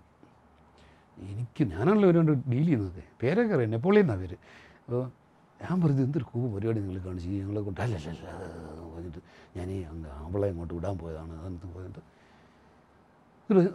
ഞാൻ പറഞ്ഞാൽ പിന്നെ പോവാം, മണി ഇത്രയായില്ലേ നിങ്ങൾ പറഞ്ഞ്. പിന്നെ ഇയാൾ പറയാം എന്നിട്ട് പുള്ളി പത്രാണെങ്കിലും ഭയങ്കര ടെൻഷനിൽ. എന്നിട്ട് കയ്യിലുണ്ടാകുന്ന സീർട്ട് മുള്ളും വലിച്ചു തീർത്തു ഈ ടെൻഷനിൽ. നോക്കിയപ്പോൾ അവിടെ തന്നെയാണ്, ഇത് ഇവിടെ തന്നെ തോട്ടത്തിന് നടുക്കാൻ ഞങ്ങൾ ഇരിക്കുന്നത്. അവരപ്പുറം ഇപ്പുറമൊക്കെ ഉണ്ട്, എല്ലായിടത്തും ഉണ്ട്. ഞാൻ ചോദിച്ചെന്ന അയ്യാളിത് അല്ല, അത് മറ്റേ പുള്ളിയെടുത്തൊക്കെ പറഞ്ഞിരിക്കുന്നത് 2 മണിക്കൂർ നമ്മോട് നടന്ന് ചങ്ങാടത്തെ കയറി അക്കരെ പോയി എന്നൊക്കെയാണ് പറഞ്ഞിരിക്കുന്നത്. അതുകൊണ്ട് ആ സമയം അഡ്ജസ്റ്റ് ചെയ്യാൻ വേണ്ടി ഇരുത്തിയതാണ് നിങ്ങൾ. ഞാൻ ഒന്ന് പറഞ്ഞിട്ട് പോരുന്നു. അതോടെ പുള്ളി ഇനി ഇവിടെ ഷൂട്ടിങ് വേണ്ടെന്ന് പറഞ്ഞു. എന്നിട്ട് അന്ന് രാത്രി വെറുതെ കാറെടുത്തിട്ട് കറങ്ങാൻ പോയി. ഏതോ ഒരു സ്ഥലത്ത് വെച്ചിട്ട് ഈ കാറിൻ്റെ ലൈറ്റിൽ വെച്ചിട്ട് ഞാൻ പുള്ളിയുടെ ഒരു പടം എടുത്തു, കാറിൻ്റെ വെളിച്ചത്തിൽ ഈ ഹെഡ്ലൈറ്റിൽ. അത് ചുമ്മാ ഒരു പടം അത്രേ ഉള്ളൂ. അത് ആ പടത്തിന് യാതൊരു പ്രത്യേകതയില്ല. പക്ഷേ ഈ പറഞ്ഞ പോലെ ആ സാഹചര്യമാണ് രാത്രി വെളുപ്പിന് 2 മണിക്ക് മറ്റാണ് ഇതെടുക്കുന്നത്. ആ ഒരൊറ്റ കാരണം കൊണ്ട് പുള്ളിയുടെ ആദ്യത്തെ സ്ക്രീൻ പ്ലേയുടെ കളക്ഷൻ ഇതിന് കവറായിട്ട് അതടിച്ചു. ഒരു പ്രത്യേകതയില്ല പടം കണ്ട്. ഞാൻ ഇങ്ങനെയുള്ളൊരു സമയത്ത് ഏതോ പെരുവഴി വെച്ച് എടുത്തതെന്നല്ലാതെ വേറെ പടത്തിന് ക്വാളിറ്റി ഒന്നുമില്ല. അത് ഈ നമുക്ക് ചില കാര്യങ്ങളെ അറിയാൻ പറ്റില്ല. നമുക്ക് പത്മനാഭനെ പറ്റി ആദ്യം കാണുമ്പോൾ മുതൽ എൻ്റെ പുള്ളി ഭയങ്കര എന്താ പറയണ്ടേ ധീരനായിട്ടുള്ളൊരു മനുഷ്യനും, പിന്നെ എല്ലാ കാര്യത്തിലും എന്താ പറയണ്ടേ വളരെ സ്ട്രോങ് ആയിട്ട് ഇടപെടുകയും, രാഷ്ട്രീയ കാര്യങ്ങളല്ല ഞാൻ പറയുന്നത്, എല്ലാത്തിലും അഭിപ്രായമൊക്കെ ഉള്ള ആളാണ്. ഇത് നമുക്കറിയാൻ വയ്യ, ഇതിൻ്റെ മറുവശങ്ങളൊന്നും നമ്മൾ കണ്ടിട്ടുമില്ല. ഇവിടെ എന്താണ് നമ്മുടെ സമുദ്ര ഹോട്ടലുണ്ട് ഈ കോളത്ത്, അന്ന് ആരുമില്ല ആ ഭാഗത്തുനിന്ന്. ആ ബീച്ചിലൊന്നും ആരുമില്ല. പുള്ളി അവിടെ പോയിരുന്നിട്ട് ഈ എഴുതുന്ന പരിപാടിയുണ്ട്. അപ്പോൾ അതിൽ ഉള്ളിരുന്ന് എഴുതും, രാത്രിയാകുമ്പം ഈ പറഞ്ഞാൽ ആരെങ്കിലും വിളിക്കും. അപ്പം ഞാനിവിടെ ഉള്ളപ്പം കൃത്യം എന്നെ വിളിക്കും. എനിക്കിന്നൊരു ബൈക്കുണ്ട്, ഞാൻ ഇവിടുന്ന് ശരിക്കും പറഞ്ഞാൽ അങ്ങേ അറ്റം ഒരു 20 മിനിറ്റ് മതി അവിടം വരെ പോകാൻ. ഞാനവിടെ പോകും, പിന്നെ അവിടെ ഇരുന്ന് കള്ളു കുടിക്കും. ഒരു 10 മണിയാകുമ്പോഴത്തേക്ക് ഞാൻ ശരി ഇറങ്ങുകയെന്ന് പറഞ്ഞ് പുള്ളി എന്നെ വിടുകയല്ല. നീ രാവിലെ എനിക്കാണെങ്കിൽ രാവിലെ അവിടെ കിടക്കുന്നത് ആലോചിക്കുക പോലില്ല. ഞാൻ എങ്ങനെയെങ്കിലും വഴക്കുണ്ടാക്കി ഒക്കെ ഞാൻ ഇറങ്ങിപ്പോരും. എനിക്കിത് അറിയാൻ പറ്റുന്നത് പുള്ളിക്ക് ഒറ്റയ്ക്ക് കിടക്കാൻ പേടിയുള്ള ആളാണ്. സത്യം ഇത് അറിയാൻ വയ്യ. എന്നിട്ട് രാത്രി മുഴുവൻ ഇങ്ങനെ ഭയന്നാണ് കിടക്കുന്നത്. എന്നിട്ട് രാവിലെ ചിലപ്പോൾ ചില ദിവസങ്ങൾ എഴുന്നേറ്റ് തിരിച്ച് വീട്ടിൽ പോരും, എഴുതാനൊന്നും വയ്യാതെ. എന്നാൽ ഇതൊരു വാക്ക് നമുക്ക് പറഞ്ഞിരുന്നത് എനിക്ക് ഒറ്റയ്ക്ക് കിടക്കാൻ ചെറിയ ടെൻഷൻ ഉണ്ടെന്ന് പറഞ്ഞു കഴിഞ്ഞാൽ നമ്മൾ തീർച്ചയായിട്ടും ഞാൻ കിടക്കുകയില്ലേ. ഇത് പറയുകയില്ല. എത്ര ദിവസം എത്ര ആളുകളുണ്ടെന്നറിയോ ഒറ്റയ്ക്ക് കിടക്കാൻ പേടിയുള്ളവർ? ഒരുപാടെന്ന് പറഞ്ഞാൽ ഒരുപാട് പേര്. നമ്മൾ ഓരോരുത്തരുടെ അന്വേഷിക്കുമ്പോൾ ഈ കഥ പറയുമ്പോൾ പലർക്കും അത്ഭുതമൊന്നുമില്ല. പിന്നെ നമ്മൾ രാത്രി അങ്ങനത്തെ ഒരു സ്ഥലത്ത് ഒറ്റയ്ക്ക് കിടക്കാൻ ഒത്തിരി ആൾ ഒറ്റയ്ക്ക് കിടക്കാൻ പേടിയുള്ളവരുണ്ട്. കൂടുതലും പേടി എനിക്കൊന്ന് മരണഭയമായിരിക്കും. എന്തെങ്കിലും സംഭവിച്ചാലോ, ഹാർട്ട് അറ്റാക്ക് വന്നാലോ എന്നൊക്കെ വിചാരിച്ചിട്ട്. പിന്നെ ഏതൊക്കെ പടങ്ങളാണ് നമ്മൾ എത്ര 7-8 പടം ചെയ്യില്ലേ? അല്ല അതിൽ കൃത്യം ഓർത്ത് പറയാമോ? എല്ലാം ഉണ്ട്. ആദ്യം പോലെ പറയാമല്ലോ. ആദ്യത്തെ സിനിമ ഏതായിരുന്നു? കരിയിലെ കാറ്റ് പോലെ, ദേശാടനക്കളി കരയാറില്ല, മുന്തിരിത്തോപ്പുകൾ, സീസൺ, അപരൻ, ഗന്ധർവന് മുമ്പ് പിന്നെ പിന്നെ എന്താണ് ഇന്നലെ, പിന്നെ അല്ല ഇത് എന്താണ് ഗന്ധർവൻ. അതാണ്ട് ഒരു പടം കൂടെ ഉണ്ടോ എൻ്റെ ഇടയ്ക്ക്? ഞാൻ 2 പടം ഞാൻ ചെയ്തിട്ടില്ല പുള്ളിയുടെ ഇടയ്ക്ക്. ആദ്യത്തെ 2 പടങ്ങൾ അപ്പോഴാണ് ഞാനന്ന് പറഞ്ഞില്ലേ, ഞാൻ ആ ഒരു പിന്നെ സായിപ്പന്മാരുടെ പടം ഷൂട്ട് ചെയ്യാൻ പോയെന്ന് പറഞ്ഞില്ലേ, അപ്പോൾ ഞാൻ ഒരു കൊല്ലത്തോളം ഇവിടെ ഇല്ലായിരുന്നു. തൂവാനത്തുമ്പികളും ഈ ദേശാടനക്കിളി കരയാറിലെ ഈ പറഞ്ഞ പോലെ ഭയങ്കര ബോൾഡായിട്ടുള്ളൊരു പടമാണ്. പിന്നീടാണ് അതിൻ്റെ ആ രീതിയിലുള്ളൊരു ലെസ്ബിയൻ സംഗതിയൊക്കെ ഇൻ്റർപ്രിട്ടേഷൻസ് അങ്ങനെ വായിക്കുന്നത്. അന്നത് ചെയ്യുമ്പോഴേ എങ്ങനെയായിരുന്നു അതിനെ? ആ ഒരു ലെസ്ബിയൻ റിലേഷൻഷിപ്പ് അതിനകത്ത് എവിഡൻ്റ് അല്ലല്ലോ. എവിഡൻ്റ് അല്ല, എന്നാൽ എവിഡൻ്റ് ആണ്. അത് തന്നെ. അത് അന്ന് അങ്ങനെ തന്നെ ഉദ്ദേശിച്ച് ചെയ്തിട്ടുള്ളതാണോ? ചിലപ്പോൾ ആയിരിക്കും. കാരണം വെച്ചാൽ ഈ പറഞ്ഞാൽ ഈ മൊറാലിറ്റിയൊക്കെ വലിയ ഇഷ്യൂ ആയിട്ടുള്ള സമയമാണ് അന്നും. ഇപ്പോൾ ഉള്ള ഇത്രയൊന്നും ഇല്ലല്ലോ. ഈ ലെസ്ബിയനിസം എന്നൊക്കെ പറഞ്ഞാൽ ഒരു ലെസ്ബിയൻ ബാക്ക്ഗ്രൗണ്ടിലുള്ള ഒരു നോവൽ പണ്ട് ആ സമയത്ത് പിന്നെ ഏതോ ഒരു പേര് ഞാൻ മറന്നുപോയി. എനിക്കത് 2 പെൺകുട്ടികൾ എന്ന് പറഞ്ഞാൽ ആ സിനിമയില്ലേ മോഹൻ്റെ. എന്തായാലും അത് ഒരു എന്താ പറയണ്ട ഒരു ഇക്കിളി കഥയായിട്ടാണ് എഴുതിയിരുന്നത്. ഞാൻ പറഞ്ഞ മനസ്സിലായോ? അപ്പോൾ എനിക്കൊന്ന് അതൊക്കെ വരരുത് എന്നൊക്കെ ഉള്ളൊരു ധാരണ ഉണ്ടായിരുന്നായിരിക്കും. അങ്ങനെയുള്ള സംഭവങ്ങൾ ഉണ്ടാകാൻ പാടില്ല എന്നോ. നിങ്ങൾ തമ്മിൽ കമ്മ്യൂണിക്കേറ്റ് ചെയ്തിട്ടുണ്ടോ അതിനകത്ത് ഈ ഒരു ലെസ്ബിയൻ സാധനം? ആ സമയത്ത് എനിക്ക് എൻ്റെ ഓർമ്മയില്ല. ലെസ്ബിയൻ സാധനം ഉണ്ടെന്നുള്ളതിന് പ്രകടമല്ലേ, അത് നമുക്കറിയാമല്ലോ, അതറിയാമല്ലോ. പക്ഷെ ഇത് പറ്റുന്ന വെച്ചാൽ ഈ പലപ്പോഴും എനിക്കറിയാം, ഞാനൊക്കെ ആ സമയത്ത് ഇതൊക്കെ എത്ര സീരിയസ് ആയിട്ട് എടുത്തിട്ടുണ്ടെന്നും എനിക്ക് ഓർമ്മയില്ല. അതായത് അതിൻ്റെ കുറേ ദിവസം 3-4 ദിവസം എനിക്ക് രാത്രി ഇരകൾ ഷൂട്ട് ചെയ്യും. അല്ല, അത് കരിയിലെ കാറ്റിൻ്റെ സമയത്താണ്, മറ്റേ ആ സമയത്തിൻ്റെ സമയത്തല്ല. പകൽ കരിയിലെ കാറ്റ് ഷൂട്ട് ചെയ്യും, രാത്രി ഇരകൾ ഷൂട്ട് ചെയ്യും. അങ്ങനെയായിരുന്നു. അപ്പം 4 ദിവസം. ഈ പഴയ അന്നത്തെ ഷൂട്ട് ചെയ്ത സിനിമകളൊക്കെ പിന്നീട് കാണാറുണ്ടോ? മഹാഭാഗ്യത്തിന് കാണാറില്ല, സത്യമായിട്ടും ഇല്ല. കണ്ടിട്ടില്ല, ഒന്നും കണ്ടിട്ടേ ഇല്ല. അല്ല, ഈ പത്മരാജന്റെ സിനിമകൾ എനിക്ക് തോന്നിയിട്ടുള്ളത് പിന്നീടുള്ള കാലത്ത് ഭയങ്കരമായിട്ട് ചർച്ച ചെയ്യുകയും പലതരത്തിലും റീഡ് ചെയ്യപ്പെടുകയും ഒക്കെ ചെയ്തിട്ടുണ്ട്. മറ്റ് സിനിമകൾ മാതിരിയല്ല. ഈ പുതിയ ടൂൾസ് ഒക്കെ വെച്ചിട്ട് പഴയ സിനിമേനെ റീഡ് ചെയ്യുന്ന ഒരു സംഭവമുണ്ട്. അതൊക്കെ കേൾക്കുമ്പോഴേ നമ്മൾ ആ ഒരു ഒന്നാമത് നമ്മളിത് പലതും ആ സമയത്ത് നേരിട്ട് പിന്നെ അറിഞ്ഞ കാര്യങ്ങളാണല്ലോ. അത് എനിക്കതിൽ അതിശയമൊന്നുമില്ല. കാരണം പക്ഷേ പലർക്കും അതിശയമുണ്ട്. കാരണം ഈ പടങ്ങളൊന്നും അന്നത്തെ കാലത്ത് പിന്നെ അങ്ങനെ വലിയ ഒരു തരത്തിലും ഡിസ്കസ് ചെയ്യപ്പെടാതെ പോയ പടങ്ങളാണെന്ന് പറയുമ്പോൾ ആൾ കൽപ്പിതമുണ്ട്. അതിൻ്റെ ഫാക്റ്റ് അതാണ്. ഇതിൽ 2-3 പടങ്ങളൊഴിച്ച് ബാക്കി പടങ്ങളൊന്നും ഇങ്ങനത്തെ ഹിറ്റുകളും അല്ലായിരുന്നു. ഇത് പറഞ്ഞ പോലെ എന്താ പറയേണ്ടത്, അത് അന്ന് ഇപ്പോൾ പത്മരാജന് കിട്ടുന്ന അറ്റൻഷൻ്റെ ഒരു ശതമാനം അന്ന് കിട്ടിയിട്ടുണ്ടോ എന്ന് എനിക്ക് സംശയമുണ്ട്. സിനിമക്കാർക്കിടയിൽ മറ്റ് കൊമേഴ്സ്യൽ പടങ്ങളുടെ ഇടയിൽ നിന്ന് മാറി നിന്നിരുന്ന ഒരാളാണ്. പിന്നെ ഉറപ്പായിട്ടും. അപ്പോൾ ഈ പറഞ്ഞ പത്മരാജനെ കമേഴ്ഷ്യൽ ഡയറക്ടറായിട്ട് അന്ന് ആരും അംഗീകരിച്ചിട്ടില്ല. ആർട്ട് ഡയറക്ടറായിട്ട് ആർട്ടുകാരും അംഗീകരിച്ചിട്ടില്ല. അതാ പറഞ്ഞത്, അതിന് രണ്ടിൻ്റെ ഇടയിലുള്ളൊരു വഴിയായിരുന്നു. അത് പറയുന്നതായിരുന്നു പത്മരാജൻ ഏറ്റവും ദേഷ്യം. ഈ പാരലൽ സിനിമ എന്നൊക്കെ കേട്ട് ഞാൻ പുള്ളിക്ക് കലിയായിരുന്നു, വഴക്കുണ്ടാകും. മിഡിൽ സിനിമ, അന്ന് പാരലൽ, അന്ന് മിഡിൽ സിനിമയാണ്. അല്ല, പുള്ളി സ്വയം എങ്ങനെയാണ് ഈ രണ്ട് കൊമേഴ്സിലും ഈ പറഞ്ഞ ആർട്ടിനെയും കണ്ടോണ്ടിരുന്നത്? പുള്ളി പറഞ്ഞാൽ 2 പിന്നെ വെള്ളമടിപ്പിക്കാൻ വയ്യാത്ത അവസ്ഥയായിരുന്നുകൊണ്ട് 2 പറ്റുകയില്ല. 2 പുള്ളിക്ക് 2 താല്പര്യമില്ല. പക്ഷേ ഉള്ളിൻ്റെ ഉള്ളിൽ പടം ഓടണമെന്ന് ആഗ്രഹമുണ്ട്. പടം ഓടണം എന്ന ആഗ്രഹം വരുമ്പോൾ ഇമ്മീഡിയറ്റ് അതിൻ്റെ അർത്ഥം നമ്മൾ ചില കാര്യങ്ങളിൽ ഓടാൻ വേണ്ടി, പടം ഓടിക്കാൻ വേണ്ടി, അല്ലെങ്കിൽ ഓടുമെന്നുള്ള ഇങ്ങനെ ചെയ്താൽ പടത്തിന് കുറച്ചുകൂടെ കമേഴ്ഷ്യൽ അക്സെപ്റ്റബിലിറ്റി ഉണ്ടാകും എന്നുള്ള തെറ്റിദ്ധാരണയുടെ പുറത്ത് ചില കോംപ്രമൈസുകൾ ചെയ്യാൻ, അല്ലെങ്കിൽ കോംപ്രമൈസ് എന്ന് പോലും അല്ല എന്ന് പറഞ്ഞത്, ചില കാര്യങ്ങൾ നമുക്ക് മനസ്സിൽ വരാത്തത് ബലം പിടിച്ച് ചെയ്യാനുള്ള ടെൻഡൻസി ഉണ്ടാകും. അത് പത്മരാജനും ഉണ്ടായിരുന്നു, അത് ഉറപ്പായിട്ടുണ്ടായിരുന്നു. പക്ഷേ ഞാൻ ചോദിക്കട്ടെ, അപ്പോൾ അങ്ങനെ ഇപ്പോൾ ഈ കൃത്യമായിട്ട് ഈ പ്യുവർ എക്സ്പ്രഷൻ എന്നൊക്കെ പറഞ്ഞ സിനിമ ചെയ്ത് എത്ര പേരുണ്ട് ലോകത്തിൽ?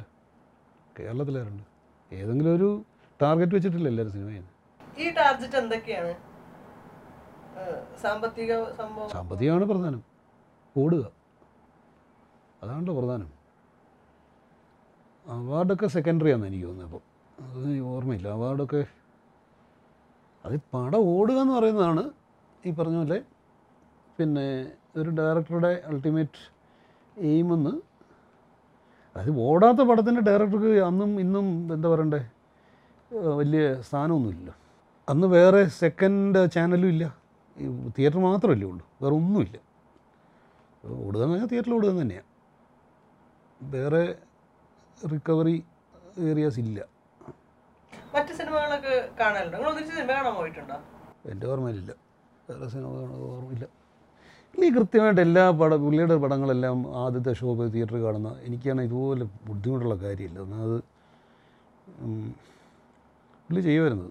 മറ്റുള്ളവർ പുള്ളി പടമൊക്കെ കാണുമായിരുന്നു, ഞാനധികം കാണാറില്ലായിരുന്നു. എന്നാലും നമ്മളങ്ങനെ പുറത്തൊന്നും ഈ പറഞ്ഞ പോലെ ഈ തിരുവനന്തപുരത്ത് അങ്ങനെയൊന്നും പോക്കൊന്നും തീരെ ഇല്ലായിരുന്നു, ഒട്ടുമില്ലായിരുന്നു.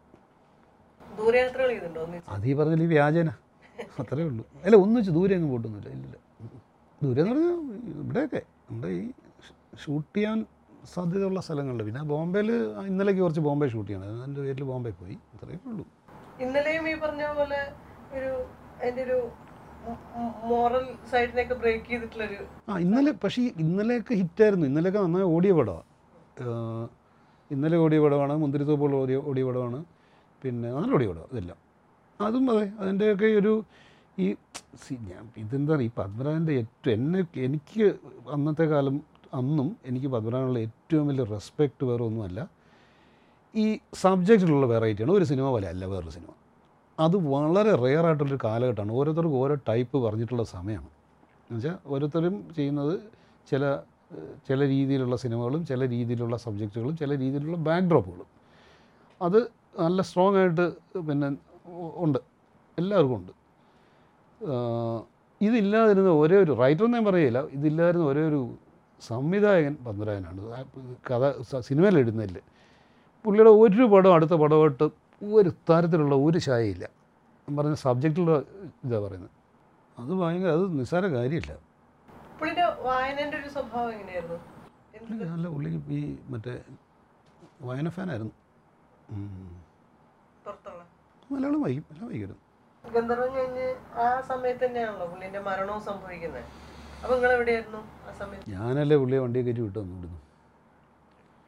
ഇതെന്ന് വെച്ചാൽ പുള്ളി ഗന്ധർവൻ കഴിഞ്ഞിട്ട് നേരെ പോയി, പടം കുഴപ്പമായെന്ന് മനസ്സിലായി. പുള്ളി നേരെ പോയിട്ട് എന്താ ചികിത്സയ്ക്ക് പോയി, മറ്റേ ഈ തിരുമ്മലോ പിഴിച്ചിലോ അങ്ങനെയാണ്ട് പറഞ്ഞ് മുങ്ങാനായിട്ട് ചെയ്തതായിരിക്കണം അത്. അപ്പോൾ ഇവർ പിന്നെ പറഞ്ഞത് അങ്ങനെയല്ല, അത് വന്ന് നമുക്കിതിനൊരു പ്രൊമോഷൻ വേണം, നിതീഷ് ഭരദ്വാജ് വരാമെന്ന് പറഞ്ഞിട്ടുണ്ട്, അപ്പം ഇതിനൊരു പ്രൊമോഷൻ വേണം, അതിനുവേണ്ടി ഒന്ന് ഇറങ്ങണം എന്ന് പറഞ്ഞ് പുള്ളി ഇതൊരു 5 ദിവസം മറ്റോ ചെയ്ത് കഴിഞ്ഞിട്ട് അത് കംപ്ലീറ്റ് ചെയ്തെന്ന് എനിക്കറിയാം. ഏതായാലും വളരെ ചെറിയൊരു സമയം കഴിഞ്ഞപ്പോഴത്തേക്കും പുള്ളി ഇറങ്ങി, മതിയാക്കിയിട്ട് കോഴിക്കോട് വന്നു പറഞ്ഞു. കോഴിക്കോട് ഒന്ന് തുടങ്ങണമെന്നാണ് പറഞ്ഞിരുന്നത്. അപ്പോൾ എന്നെ വിളിച്ചു. വണ്ടിയില്ല, വണ്ടി വർക്ക്ഷോപ്പിലാണ്. ഈ സമയം നോക്കി എന്താ സർവീസ് ചെയ്യാനോ പണിക്കാന്നുണ്ട് കൊടുത്തിരിക്കുകയായിരുന്നു. വണ്ടിയില്ല, എന്നോടൊന്ന് വീട്ടിൽ വരണമെന്ന് പറഞ്ഞു. എന്നിട്ട് നമുക്ക് ഫ്ലാറ്റിൽ പോയിരിക്കാമെന്ന് പറഞ്ഞു. ഇവിടെയുള്ളൊരു ഫ്ലാറ്റുണ്ട് ഈ പിന്നെ DPI ജംഗ്ഷനിൽ. അത് പുള്ളി ഒരു ഓഫീസ് പോലെ ഉപയോഗിക്കുന്നത്. അവിടെ അപ്പം ആ ഫ്ലാറ്റ് വാങ്ങിച്ചതിന് ശേഷം ഈ കോളത്ത് പോയുള്ള എഴുത്തില്ല, ഇവിടെ ഇരുന്ന് ചെയ്തുകൊണ്ടിരുന്നത്. ഈ ഗന്ധർവനൊക്കെ ഇവിടെ ഇരുന്ന് തന്നെ എഴുതി. അപ്പോൾ ഞാനവിടെ വീട്ടിൽ ചെന്നു, ഞങ്ങൾ രണ്ടും കൂടെ ഇവിടെ വന്നു. അപ്പോൾ കറണ്ടില്ല, ലിഫ്റ്റ് വർക്ക് ചെയ്യുന്നില്ല. ഇത് 4ാമത്തെ ഫ്ലോറിലാണിത്. കയറാമെന്ന് പറഞ്ഞു. പലപ്പോഴും നമ്മൾ കയറുന്നതാണ്, പുള്ളിക്ക് അങ്ങനെ പ്രശ്നമൊന്നും ഉണ്ടായിട്ടില്ല. പക്ഷേ ഇതിലേക്ക് അഭിമാനക്കാരനാണ്. ഒരു ഫ്ലോർ കയറിയപ്പോഴത്തേക്കും പിന്നെ കുറേശ്ശെ കിതയ്ക്കാൻ തുടങ്ങി. അപ്പോൾ എൻ്റെ അടുത്ത് പറഞ്ഞു, അത് എനിക്ക് പതുക്കെ സ്പീഡിൽ പതുക്കെ നിൽക്കുമെന്ന് പറഞ്ഞു. ഞാൻ പറഞ്ഞു പതുക്കെ കയറാമെന്ന് പറഞ്ഞിട്ട് 2ാമത്തെ ഫ്ലോർ ആയപ്പോഴും നല്ല കിതപ്പുണ്ടായിരുന്നു. അപ്പോഴും എൻ്റെ അടുത്ത് പറഞ്ഞു, ഇതുമാരൊക്കെ അവിടെ മറ്റേ ഏതാണ്ട് ഒരു പ്രസിഡൻറ്റ് ആരാണ്ട് ഒരുത്തരുണ്ട്, അവനിങ്ങനെ നോക്കിയിരിക്കുക, അത് കണ്ടു കഴിഞ്ഞാൽ ഉടനെ വന്ന് ചോദിക്കും, എന്താ സാറേ അണയ്ക്കുന്നതെന്ന് ചോദിക്കും. അവിടെ പതുക്കെ കയറിയാൽ മതി എന്നൊക്കെ പറഞ്ഞു അവിടെ വർത്താനമൊക്കെ പറഞ്ഞു. ഞങ്ങൾ അവിടെ ചെന്നപ്പോഴത്തേക്ക് പുള്ളി നല്ല മോശം കണ്ടീഷനിലാണ്. മുകളിൽ ചെല്ലുമ്പോഴത്തേക്ക് ശരിക്കും ശ്വാസം കിട്ടുന്നില്ലായിരുന്നു. അപ്പോൾ പറഞ്ഞു, ഇത് ചെയ്താൽ നല്ലിരിപ്പുണ്ട് ഇതിന്, അതാണ് ഈ പിഴിച്ചിൽ ചെയ്താലും. അതൊക്കെ ചെയ്യാത്തതിൻ്റെ ആയിരിക്കും, സാരമില്ല എന്നൊക്കെ പറഞ്ഞു അയാൾ ഒരു സീട്ട് വലിക്കുക. 4-5 ദിവസം കഴിഞ്ഞിട്ട് ഒരു സീട്ടും വലിച്ചു അവിടെ ഇരുന്നിട്ട്. അന്ന് വൈകുന്നേരം ഞാനാണ് കൊണ്ട് പുള്ളിയെ റെയിൽവേ സ്റ്റേഷൻ കൊണ്ട് കോഴിക്കോട്ടിന് കയറ്റി വിടുന്നത്. അന്ന് വൈകുന്നേരം പിറ്റേ ദിവസമാണെന്ന് എനിക്കറിയാം, അന്ന് വൈകുന്നേരം ആയിരിക്കും. അത് കഴിഞ്ഞിട്ട് ചെന്ന് പിറ്റേ ദിവസം മരിച്ചു. ഇത് നല്ല ഇതുണ്ടാക്കി കാണും ഈ പിന്നെ അന്നത്തെ പടിയേറ്റമെന്ന് എനിക്ക് തോന്നുന്നു. ഇതിന് മുമ്പ് ഒരിക്കലും ഇതുപോലെ പിന്നെ ഞങ്ങൾ വർത്തമാനം പറഞ്ഞുകൊണ്ടിരിക്കും പുള്ളി പെട്ടെന്ന് മറിഞ്ഞു വീണു.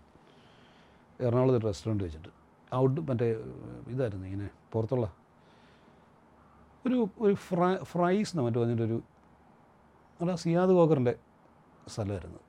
ഞങ്ങളവിടെ ഇരുന്ന് ഇപ്പോൾ രാത്രി ഭക്ഷണം കഴിച്ചുകൊണ്ടിരിക്കുക. പെട്ടെന്ന് ഇങ്ങനെ വെട്ടിയിട്ടുള്ള ഒരൊറ്റ വീഴ്ച ഞങ്ങൾ ചാടി എഴുന്നേറ്റ് പിന്നെ ഒരു കാര്യമില്ല, ഒന്നും ചെയ്തിട്ടില്ല. 1 മിനിറ്റോളം എനിക്കൊന്ന് പുള്ളിക്ക് ബോധമില്ലായിരുന്നു, ഏകദേശം 1 മിനിറ്റോളം. അത് കഴിഞ്ഞിട്ട് എഴുന്നേറ്റ് പോകാൻ ഇല്ലില്ല കുഴപ്പമില്ല എന്നൊക്കെ പറഞ്ഞിട്ട് പിന്നെ ഒന്ന് അതിലേക്ക് ഒന്ന് എഴുന്നേറ്റ് നടന്ന് തിരിച്ച് വന്ന് ഭക്ഷണമൊക്കെ കഴിച്ചിട്ട് ഞങ്ങൾ പോകുന്നത്. ഈ പോസ്റ്റ്മോർട്ടം റിപ്പോർട്ടിൽ ഇങ്ങനെ ഉണ്ടായിരുന്നെന്ന് പറയുന്നു. എനിക്കറിയാം ഇതിന് മുമ്പ് ഒരിക്കൽ ഹാർട്ട് അറ്റാക്ക് ഉണ്ടായിട്ടുണ്ടെന്ന്. ഇത് ആദ്യത്തെ അല്ല എന്ന് അറിയാതെ വന്നതാണെന്ന് അറിയാം. ഇപ്പോൾ വീട്ടുകാർക്കൊന്നും അറിയാമായിരുന്നു, ആർക്കും അറിയാമായിരുന്നു അങ്ങനെ ഒരു സംഭവം ഉണ്ടായിട്ട്. ഈ ദിവസമാണോ അതോ ഇനി വേറെ ഏതെങ്കിലും സമയമാണോ ഒന്നും അറിയാൻ വയ്യ. ഇതുണ്ടായിരുന്നു ഈ പ്രായത്തിൽ പുള്ളിയുടെ 2 ചേട്ടന്മാർ മരിച്ച ഇതേ പ്രായത്തിൽ. അതും 2 പേരും ഹാർട്ട് പ്രശ്നമായിട്ടാണ് മരിച്ചത്. അപ്പോൾ അതിൻ്റെയൊക്കെ പ്രശ്നമുണ്ട്. അത് ഈ ഗന്ധർവൻ്റെ സമയത്ത് രാവിലെ ഷോർട്സൊക്കെ ഇട്ട് നടക്കാൻ പോവുക. ചെന്നൈയിൽ ഇതിൻ്റെ ഡബ്ബിങ് നടക്കുമ്പോഴേ ഡബ്ബിങ്ങും ബാക്കി പണിയും കിടക്കും. എന്നാൽ എല്ലാം അവിടെ അല്ലേ എന്നൊക്കെ പറഞ്ഞ് വലിയ വ്യായാമമൊക്കെ ഉണ്ടായിരുന്നു. എനിക്ക് ആ പടത്തിൻ്റെ ഒരു കാര്യം ഓർക്കാൻ ഇഷ്ടമല്ല, അതാണ് സത്യം. ആദ്യം മുതൽ കുഴപ്പമൊന്നും ഞാൻ വെറുതെ പറയുന്നില്ല, എനിക്കിതെല്ലാം കൂടി ഇപ്പോൾ പറയാൻ പറ്റിയില്ല. എന്നാലും ഷൂട്ടിങ്ങിനിടയിൽ വെച്ചിട്ട് ഏതോ ഒരു സമയത്ത് ഞാൻ പറയും ഈ പടം എങ്ങനെയെങ്കിലും ഒന്ന് തീർന്നു കിട്ടിയാൽ മതിയായിരുന്നു. ഇപ്പോൾ ഈ പടം എന്നല്ല മതി, അതിൻ്റെ ഒരു വിശേഷം ഉണ്ടായിരുന്നു. ഇത് പുള്ളി കേട്ടു, പുള്ളി ഭയങ്കരമായിട്ട് ഫീൽ ചെയ്തെന്നാണ് പറയപ്പെടുന്നത്. വൈകുന്നേരം പിന്നെ എല്ലാവരുടെ പറഞ്ഞു ഇങ്ങനെ വേറെ ആര് പറഞ്ഞല്ലോ അവനത് പറയാൻ പാടില്ലായിരുന്നു. അവനിപ്പോൾ എന്ത് ചെയ്യാനേ പറഞ്ഞു പോയില്ലേ. ആർക്കാ ഇത് ദേഷ്യം കൊണ്ടല്ല പറഞ്ഞത്, പിന്നെ മൊത്തത്തില് പ്രകൃതത്തില് ദേഷ്യക്കാരനാണ് കൊണ്ടായിരിക്കും. മിക്കവാറും എല്ലാ കുഴപ്പങ്ങളും ഉണ്ട്. കാരണം അതൊക്കെ ഉണ്ട്. വഴക്കുണ്ടാക്കുന്ന പറഞ്ഞ വഴക്കൊക്കെ ഉണ്ടാക്കുന്നേ. അതൊക്കെ നമ്മളിതൊന്നും നമ്മുടെ പേഴ്സണൽ കാര്യങ്ങൾക്ക് വേണ്ടിയല്ല വഴക്കുണ്ടാക്കുന്നത്. വഴക്കുണ്ടാക്കും, പക്ഷേ ശത്രുതയൊന്നുമില്ല ആർക്കും എന്നോട്, എനിക്കുമില്ല, അങ്ങനെയൊന്നുമില്ല. ഇതൊക്കെ പക്ഷേ നമ്മൾ അങ്ങനെ പറയുന്നത് ശരിയല്ല. ഞാനതപ്പോഴേ എൻ്റെ പ്രശ്നം അപ്പോഴേ തീർന്നു വെച്ചാൽ നിങ്ങളും അപ്പോഴേ തീർക്കണം എന്ന് പറയാൻ പറ്റില്ലല്ലോ. ഓരോരുത്തർക്കും അതിൻ്റെതായ സമയം എടുക്കില്ല തീരെ. അത് ഉണ്ടാവും. പത്മരാജനുമായിട്ട് വഴക്കുണ്ടാക്കിയിട്ടില്ല. പത്മരാജന് വേണ്ടി വഴക്കുണ്ടാക്കുന്നില്ല, പത്മരാജൻ നമുക്കൊക്കെ വേണ്ടി വഴക്കുണ്ടാക്കുമായിരുന്നു. അത് പുള്ളിയുടെ വേറൊരു സ്ഥിരം പരിപാടിയായിരുന്നു. അതായത് പുള്ളിയുടെ ക്രൂ എന്നൊക്കെ പറഞ്ഞാൽ പുള്ളി അവരെ പ്രൊട്ടക്റ്റ് ചെയ്യുക എന്നുള്ളത് പുള്ളിയുടെ ജോലിയുടെ ഭാഗമായിട്ട് വെച്ചിരിക്കും. അത് എന്നാൽ ഞാൻ അസിസ്റ്റൻ്റ് ആയിരിക്കുന്ന കാലം മുതലേ എന്തുമാത്രം നമുക്ക് വേണ്ടിയിട്ട് എത്ര സ്ഥലത്ത് വെച്ചിട്ട് എൻ്റെ അസിസ്റ്റൻ്റ് ഉണ്ട്, അവൻ്റെ കാര്യത്തിലൊക്കെ അതെ. പുള്ളി എല്ലാ കാര്യത്തിലും നമ്മുടെ കൂടെ. ഈ ചില ആളുകൾ പറയില്ലേ ഈ നമ്പ മുടിയാതെന്ന് പറയില്ലേ, അത് വിശ്വസിക്കാൻ പറ്റില്ല, നമുക്ക് എപ്പോഴാണ് പോയിട്ട് നമ്മളെ കൈവിടുന്നതെന്ന് അറിയാൻ പറ്റില്ലെന്ന് പറയില്ലേ. അതിന് നേരെ വിവരമായിരുന്നു. പത്മരാജൻ ഒരിക്കലും കൈവിടുകയില്ല. ഏത് ക്രൈസിസ് നമ്മൾ എന്ത് കുഴപ്പമുണ്ടാക്കില്ല ആദ്യം നമ്മുടെ കൂടെ നിൽക്കും. അതിൻ്റെ കുഴപ്പം എന്തായിരുന്നു എന്നുള്ള കാര്യം അന്വേഷിക്കുകയുള്ളൂ. അതൊരു വലിയ കാര്യമാണ്. മറ്റതങ്ങനെയല്ല, ആദ്യം പുറത്താക്കുക, അതിന് ശേഷം പിന്നെ ഡിസ്കഷനുമില്ലേ. നമുക്ക് എപ്പോഴും ഈ പ്രശ്നം ഉണ്ടാകുന്നതെന്ന് വെച്ചാൽ മിക്കവാറും ഈ പറഞ്ഞ പോലെ ഏതെങ്കിലും ഈ പ്രൊഡക്ഷൻ ആയിട്ടാണ് പ്രശ്നം ഉണ്ടാകുന്നത് എപ്പോഴും. ലൊക്കേഷൻ ശരിയായില്ല, അല്ലാതെ ശരിയായില്ല, അതിൻ്റെയൊക്കെ പേരിലായിരിക്കുമല്ലോ. അല്ലാതെ നമുക്ക് അല്ലേ പറഞ്ഞ പോലെ ഭക്ഷണം കിട്ടിയില്ല, വെള്ളം കിട്ടിയില്ല, ഇതൊക്കെ ആയിരിക്കും. ഭക്ഷണം വെള്ളം എന്നൊക്കെ പറഞ്ഞാൽ ഇത് എന്താണ് ഇപ്പം നമ്മുടെ സിനിമ ഒത്തിരി മാറി. അന്നത്തെ സമയത്ത് ഈ വക കാര്യങ്ങളിലൊക്കെ വലിയ സംസാരം ഉണ്ടായിരുന്നു. കൂടുതൽ ഭക്ഷണം കഴിക്കുന്ന ആളുകളെ നോട്ട് ചെയ്യാൻ വേണ്ടി ആളെ വെച്ചിട്ടുണ്ടായിരുന്നു.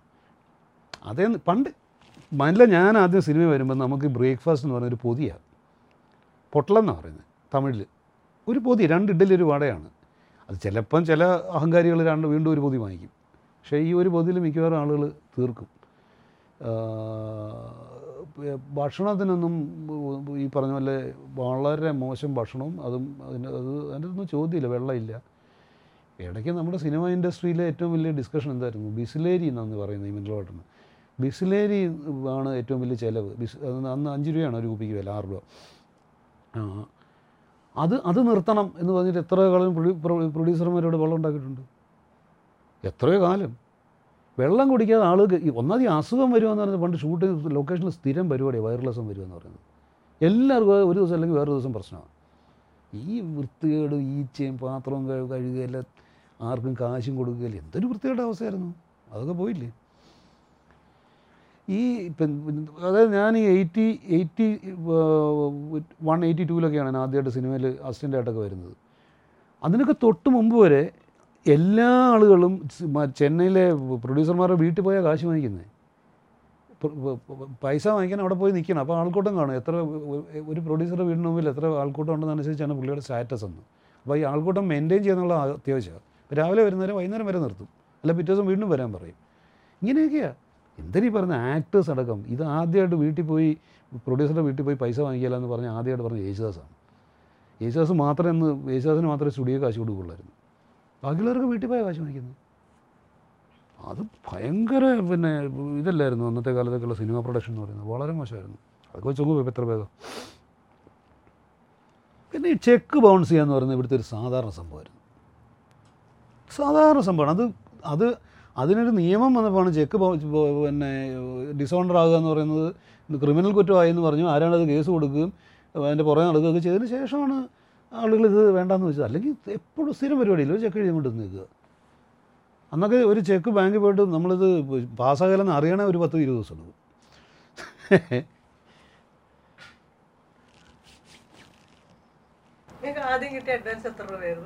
ഞാൻ പറഞ്ഞില്ലേ മറ്റേ ആരോ മണിസാറ് 3000 രൂപ അത് ഞാൻ കൊടുക്കില്ല എന്ന് വാശി പിടിച്ച് പുള്ളി എന്തൊക്കെ ശ്രമിച്ചെന്നറിയാം. എയർപോർട്ടിൽ വെച്ചിട്ട് എടുത്ത് പറഞ്ഞു, നിങ്ങൾ എന്താണ് പൈസ കൊടുക്കുക അത് തിരിച്ച്. ഞാൻ പറഞ്ഞു മണിസാറ് ഞാനിത് എത്രയാണ് പറഞ്ഞാൽ തരികയില്ല.